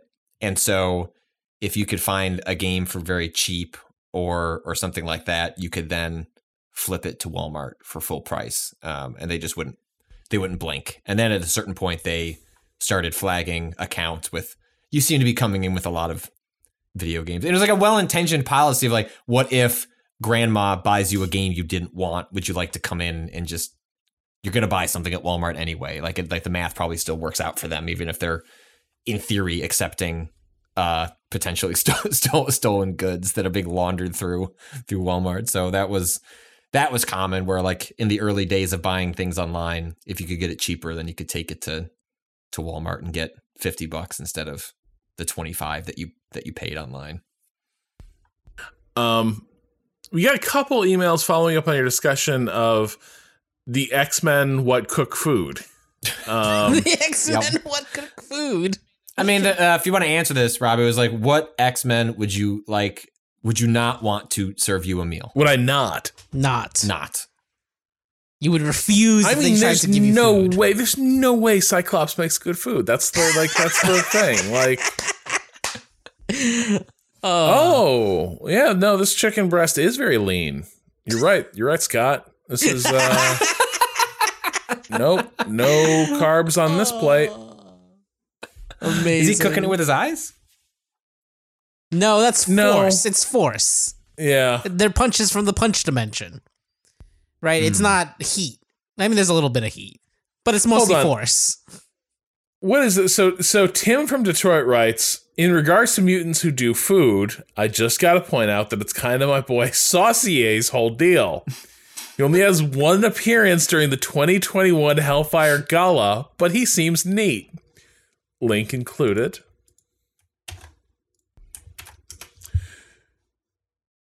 There's a mutant named Saucier. He's got a chef's hat. Saucier is a professional chef, described by Magneto as the mutant miracle of cooking. He resided in the White Palace on Krakoa in order to provide his professional services to the White Queen. Saucier's mutant ability manifests in his forearms, yellow skin, forearms. Yes, not forearms. Four. Arms, like a Goro Number situation. Yellow Four. skin, tusk-like teeth, and small horns. It's unclear whether this mutation is a contributing factor to his cooking skills. Attributes: skilled cook. Amazing. Amazing. Uh, Name unknown. By the way, Saucier is just an AKA. Nobody knows who this person really is. Wow, I love it when you're like completing the script for your X-Men comic, and you're like, there's nothing to watch but like Iron Chef. This is the hot tub that they keep pushing. The Saluspa. Saluspa? That looks Saluspa? so. I love that this is just taken in a showroom. Is that That looks like it's their family room. is that carpet under there? That is carpet. Yeah. it is. Also, is this Well, it thing, looks- hold on, is this thing inflatable? Yeah, they almost always are. What? That is not what I was thinking when I imagined hot Because, tubs. look, I mean, aren't they usually look, like it made of comes in- wood and shit? It comes in this box. Oh my God. Wow. Haven't you seen how they ship mattresses now? Like, my why not God. expand that to Oh my god. the hot tub industrial complex? I'm trying to scroll down to the reviews. No, there aren't any. I do, There's man. stars. Imagine Maybe if I log in. you just make your whole house feel like a temporary I won't wanna- settlement on an off-world colony. me inflating my hot tub. Belta loader.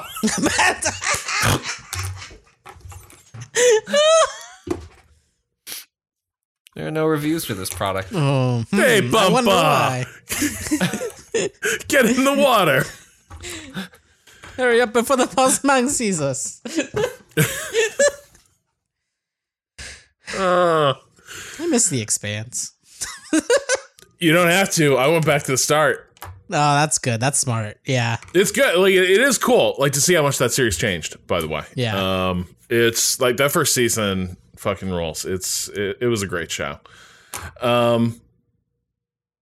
Let's see. God, there's an email I wanted to read, but it's all gone. Damn. You gotta start dropping them in the Trello. Oh, so somebody did write in about the Expanse books. Chris wrote in, this is more for me and Kato. As someone who's read the whole series but never watched the TV show, I found you talking about Marco very interesting. In the books, he's characterized quite differently. To begin with, it's very clear early on that Marco and the Free Navy are being manipulated by Winston Duarte, who ends up being one of the major villains of the last 3 books. I think that's the dude on that planet On where the the fucking planet? zombies are happening. The guy who's like Yeah. introduced with a randomly long speech. Yeah. And then like leaves Marco out to dry at the end. Yes, yeah. He doesn't show And up. the entire thing is Well, like, what the fuck is or going on? does he show up? Or does he show up? Besides that, while the belt is an important source of mineral wealth in the books, it's stated repeatedly that it's entirely dependent on Earth. The show did get to this for organic wealth, like food. So Marco in the books comes across less like a reactionary character of a less like a reactionary character of a revolutionary, but instead a righteous figure who's been manipulated and tricked into cutting off his nose to spite his face. The books then complicate this further by having Naomi emphasize how abusive, manipulative Marco had been to him in their relationship, which gives you a reason to dislike him that has nothing to do with his politics. The show is his own thing, needs to work on its own. I'm sure criticism of how it characterizes Marco are valid. So many of the complicating factors in his characterization in the books are tied in the plot lines the show didn't get to, so I understand why they cut that, even if it ended up making him feel flat and uninteresting to you. I think there's definitely like a bit of like context lacking, but like when I finish the series, like I just think so much of it comes down to that one note rhetorical style that he goes through the entire show with Kato, where like every time this guy appears on screen, it's like he's barking out his lines. Yes. You know? And so like he always sounds like he's giving a like terrorist rally speech. Right. Even when he's doing mundane shit. You know what I mean? Show me the menu. Yeah. That's interesting. Yeah, it's like I wonder how much the books pin on that kind of shadowy figure. Specifically, there's just moments in this last season where actions taken are like, okay, all right, buddy, are you really for the people at this point? But so I started reading the books, Yeah. Because I was like, okay, now I'm curious, like what is really different? I'll tell you this much, it is like as annoying as people find the main character Holden in the TV show, I think he might be worse in the books.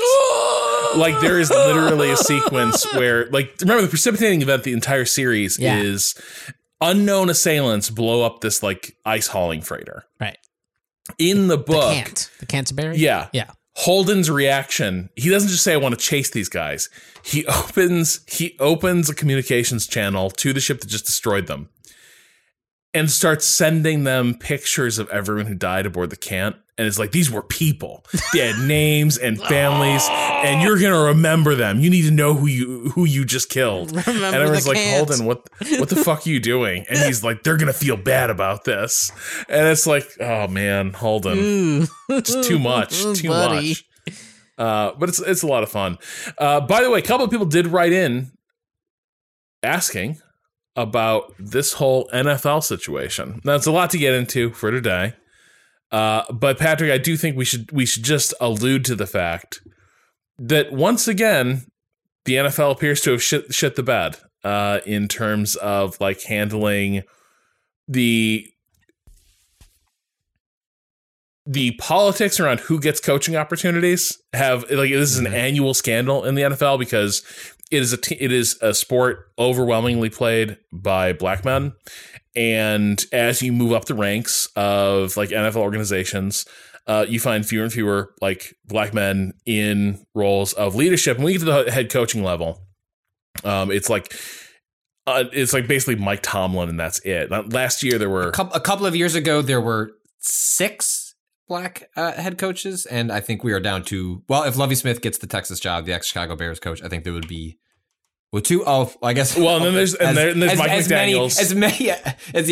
As many people, the Adam Schefters of the world, in which they are clearly passing along a league line, making very clear that when the Dolphins appear to be hiring Mike McDaniels, an OC for the 49ers, who is biracial, they made sure to include that in every. He's the first multiracial candidate hired this year, it's like, yes, that is. I mean, that is technically true, but also, like, I think in the last year, so to give a bit of context, it's very funny how all this blew up.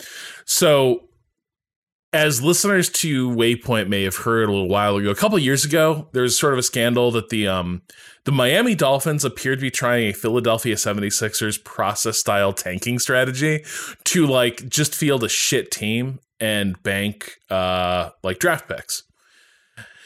And there's a question as to like whether that was even a really responsible way to approach the game of football, given how violent it is. Like, you can field a shitty basketball team, and those guys aren't going to get like fucking murdered out on the court, right? They'll just be like, well, I think Brian Flores, who we will get to, is the one who filed a lawsuit and kicked off a bunch of this discourse, was the coach of that team, was asked at one point, what is it? I don't know if this was during that season or later or looking back on it, but he was like, there's no such thing as tanking for players, because when someone kicks the ball to you, like say you're a kick returner, when someone kicks the ball to you and there are, I forget how many players are on the field at that, like 12 extremely athletic men running full speed, down the field to hit you as hard as possible, holding to dislodge a ball. You tell that person you're tanking, as they are being told to start running it out and avoiding those players. And so under Flores, that team did surprisingly well. A team that was like designed to not win many games ended up winning quite a few. They started poorly, and then like his culture, kind of like whatever you call culture, like what a coach brings. But like they started winning games. The players loved playing for him, and then a team that was set up to get a first round pick, I think won like 6 games or something, like way more than they should have, and still ended up getting Tua Tagovailoa. Tua, the quarterback they've had for a couple, for the last couple of years. Yeah, and they ended up being a pretty like a pretty decent team. But he was fired anyway at the end of this year, which to begin with was weird, right? Because actually, like by most measures, given what he had to work with, he's had a pretty successful tenure. So it was one of those things where this is not a guy where it was clearly time to like fire him the way like Matt Patricia had taken a decent Detroit team and like completely just smashed it into the ground and like broke it into pieces. Flores had taken a pretty bad team and made it a pretty credible one with some avenues for growth. So he gets fired. And by the way, it's like there's a history of like Stephen Ross, the owner, very Trumpy, was an issue like a couple years ago, and so everyone's kind of curious, like where's Brian Flores going to end up, because he's clearly been a successful coach, a good coach, and the answer was nowhere. He wasn't getting jobs, but the thing that like tripped a circuit and caused him to go on a mission to get justice with the NFL was this is so fucked up. It's so funny, but it's bad. So Brian Flores is an ex-New England Patriot. He was on Bill Belichick's staff for years. Another defensive coordinator. Yeah. Now, a lot of people have passed through the Patriots organization. A lot of people have done well after leaving the Patriots after being sort of, being under Belichick's tutelage. There is another guy, Brian Daboll, who also was like an ex-Patriots coach. And he's had a really good run up in Buffalo. He gets a lot of credit for being one of the people who helped Josh Allen, the quarterback there, really step up his play. So Brian Flores gets a text from Bill Belichick being like, congrats, dude. This is awesome. I just heard it. You're getting the New York Giants gig. And Flores is like, wow, yeah, that is great news. I'm excited to hear that, coach. Little surprised to hear it because I'm not having my second in-person interview with them until like 2 days from now. And Belichick's like, no, man, I heard it from people both in Buffalo and in New York. You got the job. And Flores is like, okay, coach, I have to ask you, do you think you're talking to Brian Flores or Brian Daboll right now? And I can only imagine there's a long silence in that text chat. Probably a lot of tap, tap, tap, disappearing text. And then Belichick's like, I think I fucked this up. I'm sorry. I think this job is going to Daboll, which indeed it did. I want to point out a small detail that is beautiful about this exchange, which is that these screenshots are in like the legal filing, and so you have like the little bubbles going back and forth in like the Messages app on an iPhone, and they're typing normally back and forth, having an exchange, and then when Belichick says, hey, I fucked up. I think, Daboll got the job. He finishes it off with BB. He does a sign off, Bill Belichick, essentially signaling the conversation. Like, I'm not responding after this. Like, we're good. And then Flores' response, which you can tell is seething with contempt and anger, is just, thanks, Bill. And why that's important is because earlier in the exchange, he's calling him coach, right? Like, still like kind of a fatherish sort of figure, like a lot of people treat like coaches they work under for a long time. And I think Flores is an ex-player as well. But just extreme, like delightful, like that the Patriots are at the center of somehow at the center, but not responsible for the mistake. It is more just like lobbing a grenade into like the Giants and the Dolphins. And there's another key thing coincidentally are in their division, or at least the Dolphins are. And the other key thing here is that, so yeah, I think Belichick was genuinely just like, either he had it wrong, who was like he just texted the wrong person. He meant to be higher. I think he texted Dave. It seems like he just texted. Yeah. Like, it could happen to any of us, right? Like, it is, the context list is just a Rolodex of everyone you ever talked to. And Brian and Brian be next to each other. But the key thing about also the fact that the job was already promised to someone else before Flores even like had this interview is that the NFL pushes really aggressively this like Rooney Rule, which is that they will try to place like minority candidates, give them a fair hearing in these hiring processes. If Flores hadn't had his interview with the Giants and they'd already decided to hire this white coach from Buffalo, then Flores' interview is 100% like just window dressing on this decision that's already made, and it's like to like because you are required to interview, I think, at least 2 minority candidates before announcing your hire. And the idea is like, if you get exposed to a broader set of people, then more of those people will get picked, or at least they'll be up for those jobs, and it'll all filter down eventually. At least that's if you want to look at that's in theory, that's how it would work. Although in practice, obviously, that's not how it's right. It's turned into a series of like window dressing interviews, and that is definitely like. But Flores now had basically caught them red-handed, right? Like it was clearly okay. So my interview is not real. My interview is them like checking a compliance box and moving on. So he is now suing the NFL for discrimination. And it's one of those lawsuits that I have no idea if like the lawsuit is going to like, you know what I mean? Like in a court of law, I don't know what this lawsuit does. I don't like understand how it would play out. But where these things get fun is in the process of the lawsuit being fought out, we learn a lot of interesting things about the NFL. One of which is that Flores is alleging that the owner of the Dolphins, Ross, had bribed him to take a dive. He offered him $100,000 per loss that season they were trying to tank. Wildly unethical and like unclear to me. Like the NFL doesn't want owners doing this shit. So it's like this is a pretty heavy allegation.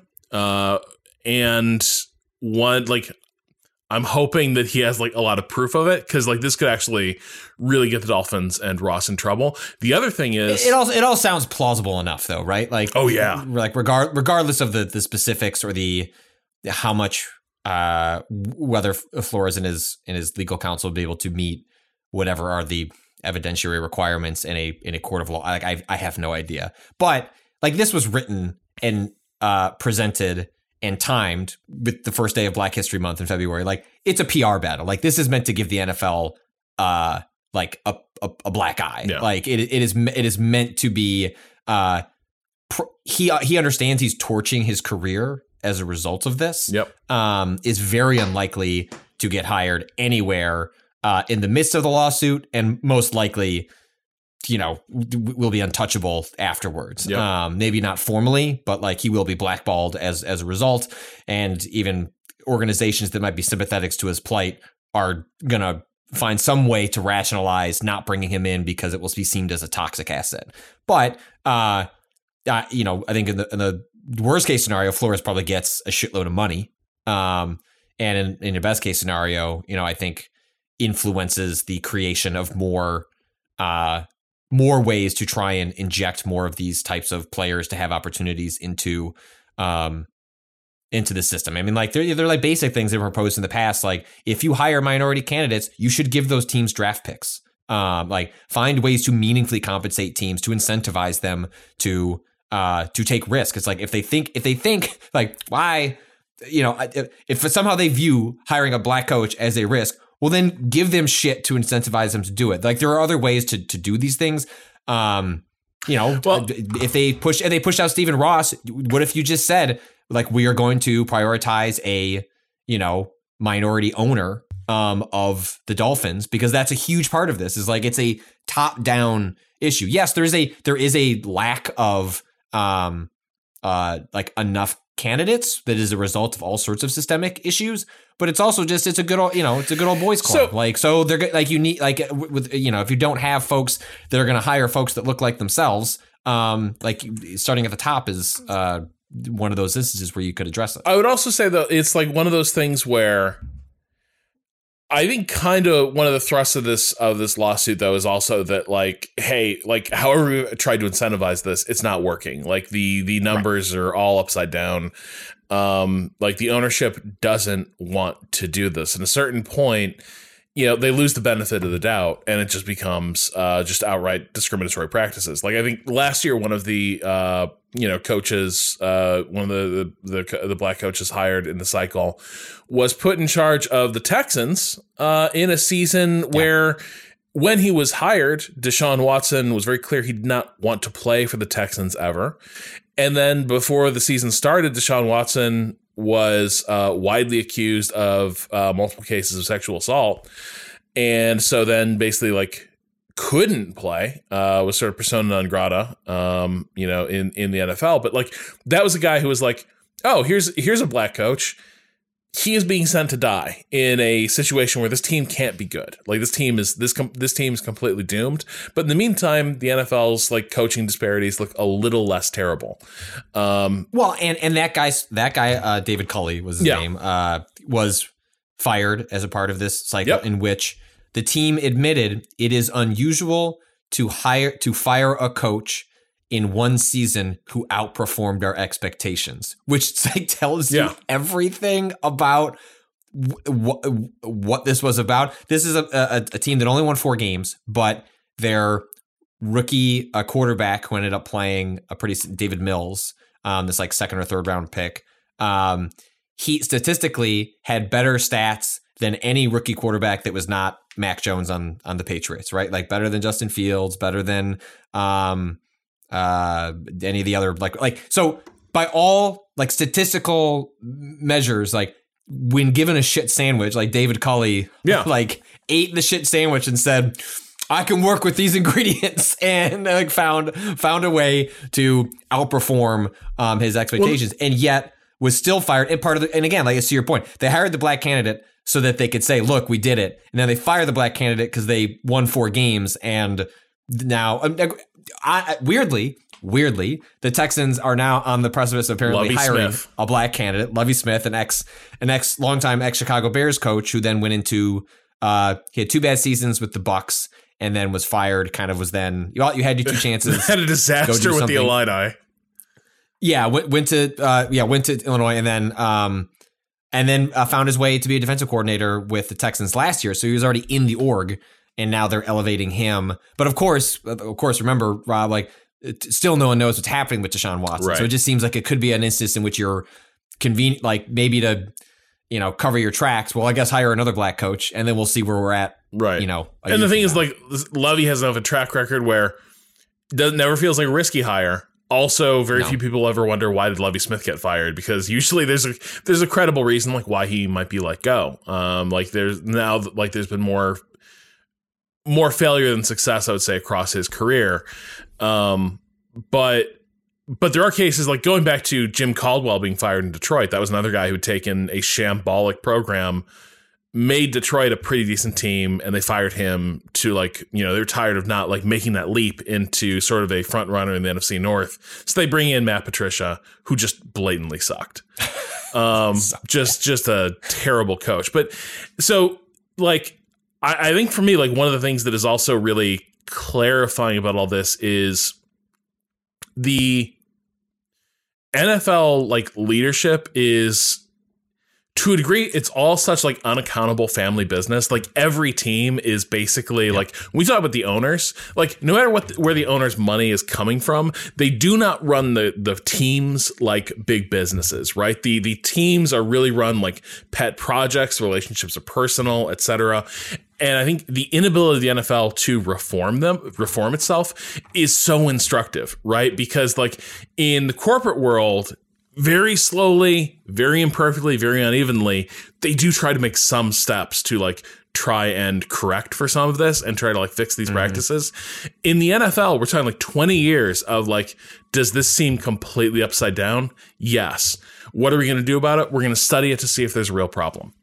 And it reveals like how useless the position of like Roger Goodell is in some ways, because like, if you had a commissioner with authority, they could probably mandate some changes and like force some of these teams to like toe the line, right? Like, hey, you're blowing this up for the entire league. Like, stop fucking this up. Like, guess what? Miami, you fucked it up. Guess what? Here are your coaching candidates. Like, hire one of these people, give them the 3-year contract.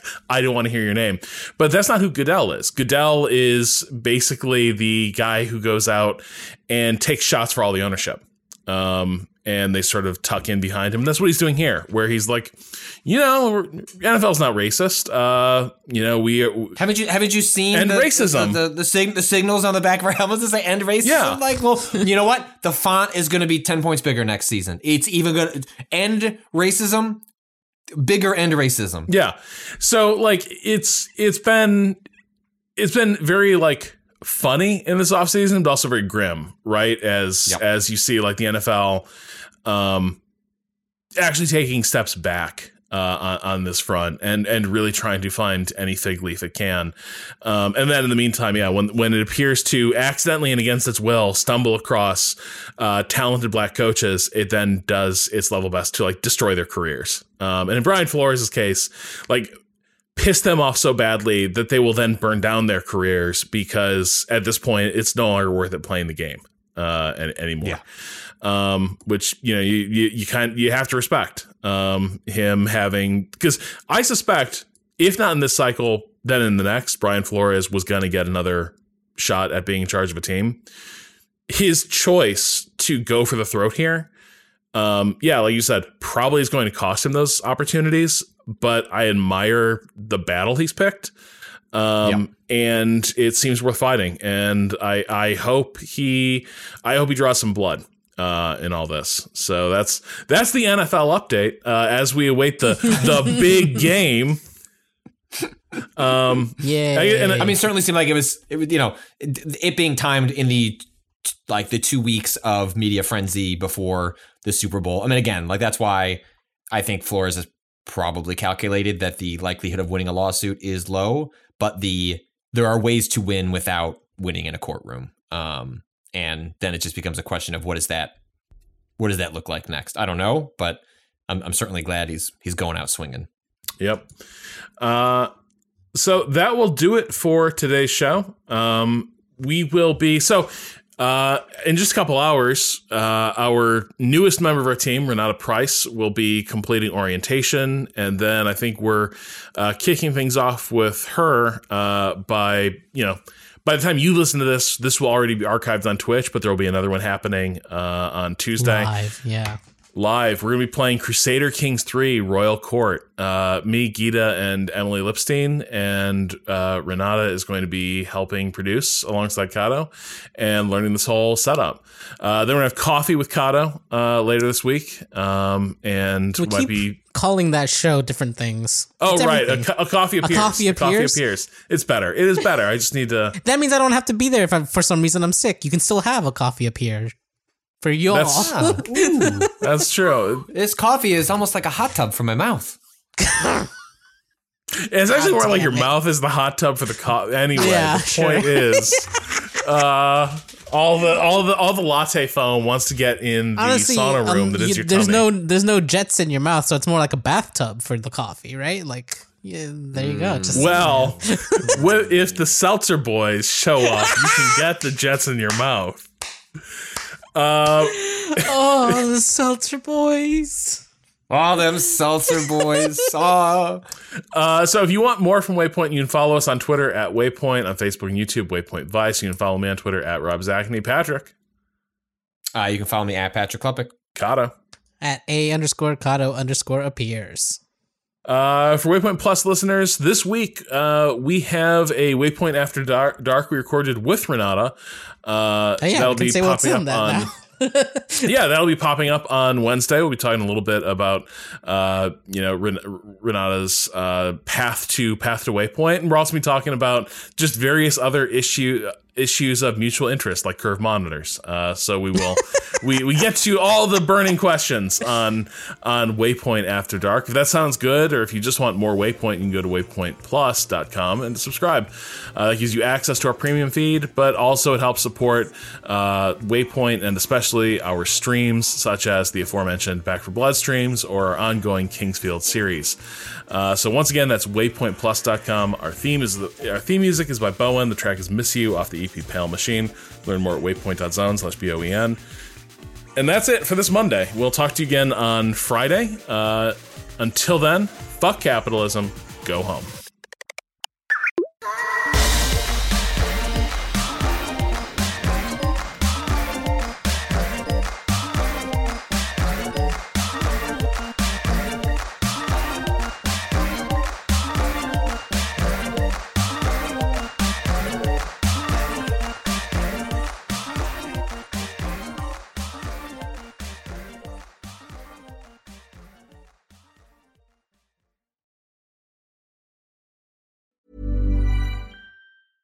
Imagine the softest sheets you've ever felt. Now imagine them getting even softer over time. That's what you'll feel with Boll & Branch's organic cotton sheets. In a recent customer survey, 96% replied that Boll & Branch sheets get softer with every wash. Start getting your best night's sleep in these sheets that get softer and softer for years to come. Try their sheets with a 30-night guarantee. Plus, get 15% off your first order at bollandbranch.com. Code BUTTERY. Exclusions apply. See site for details.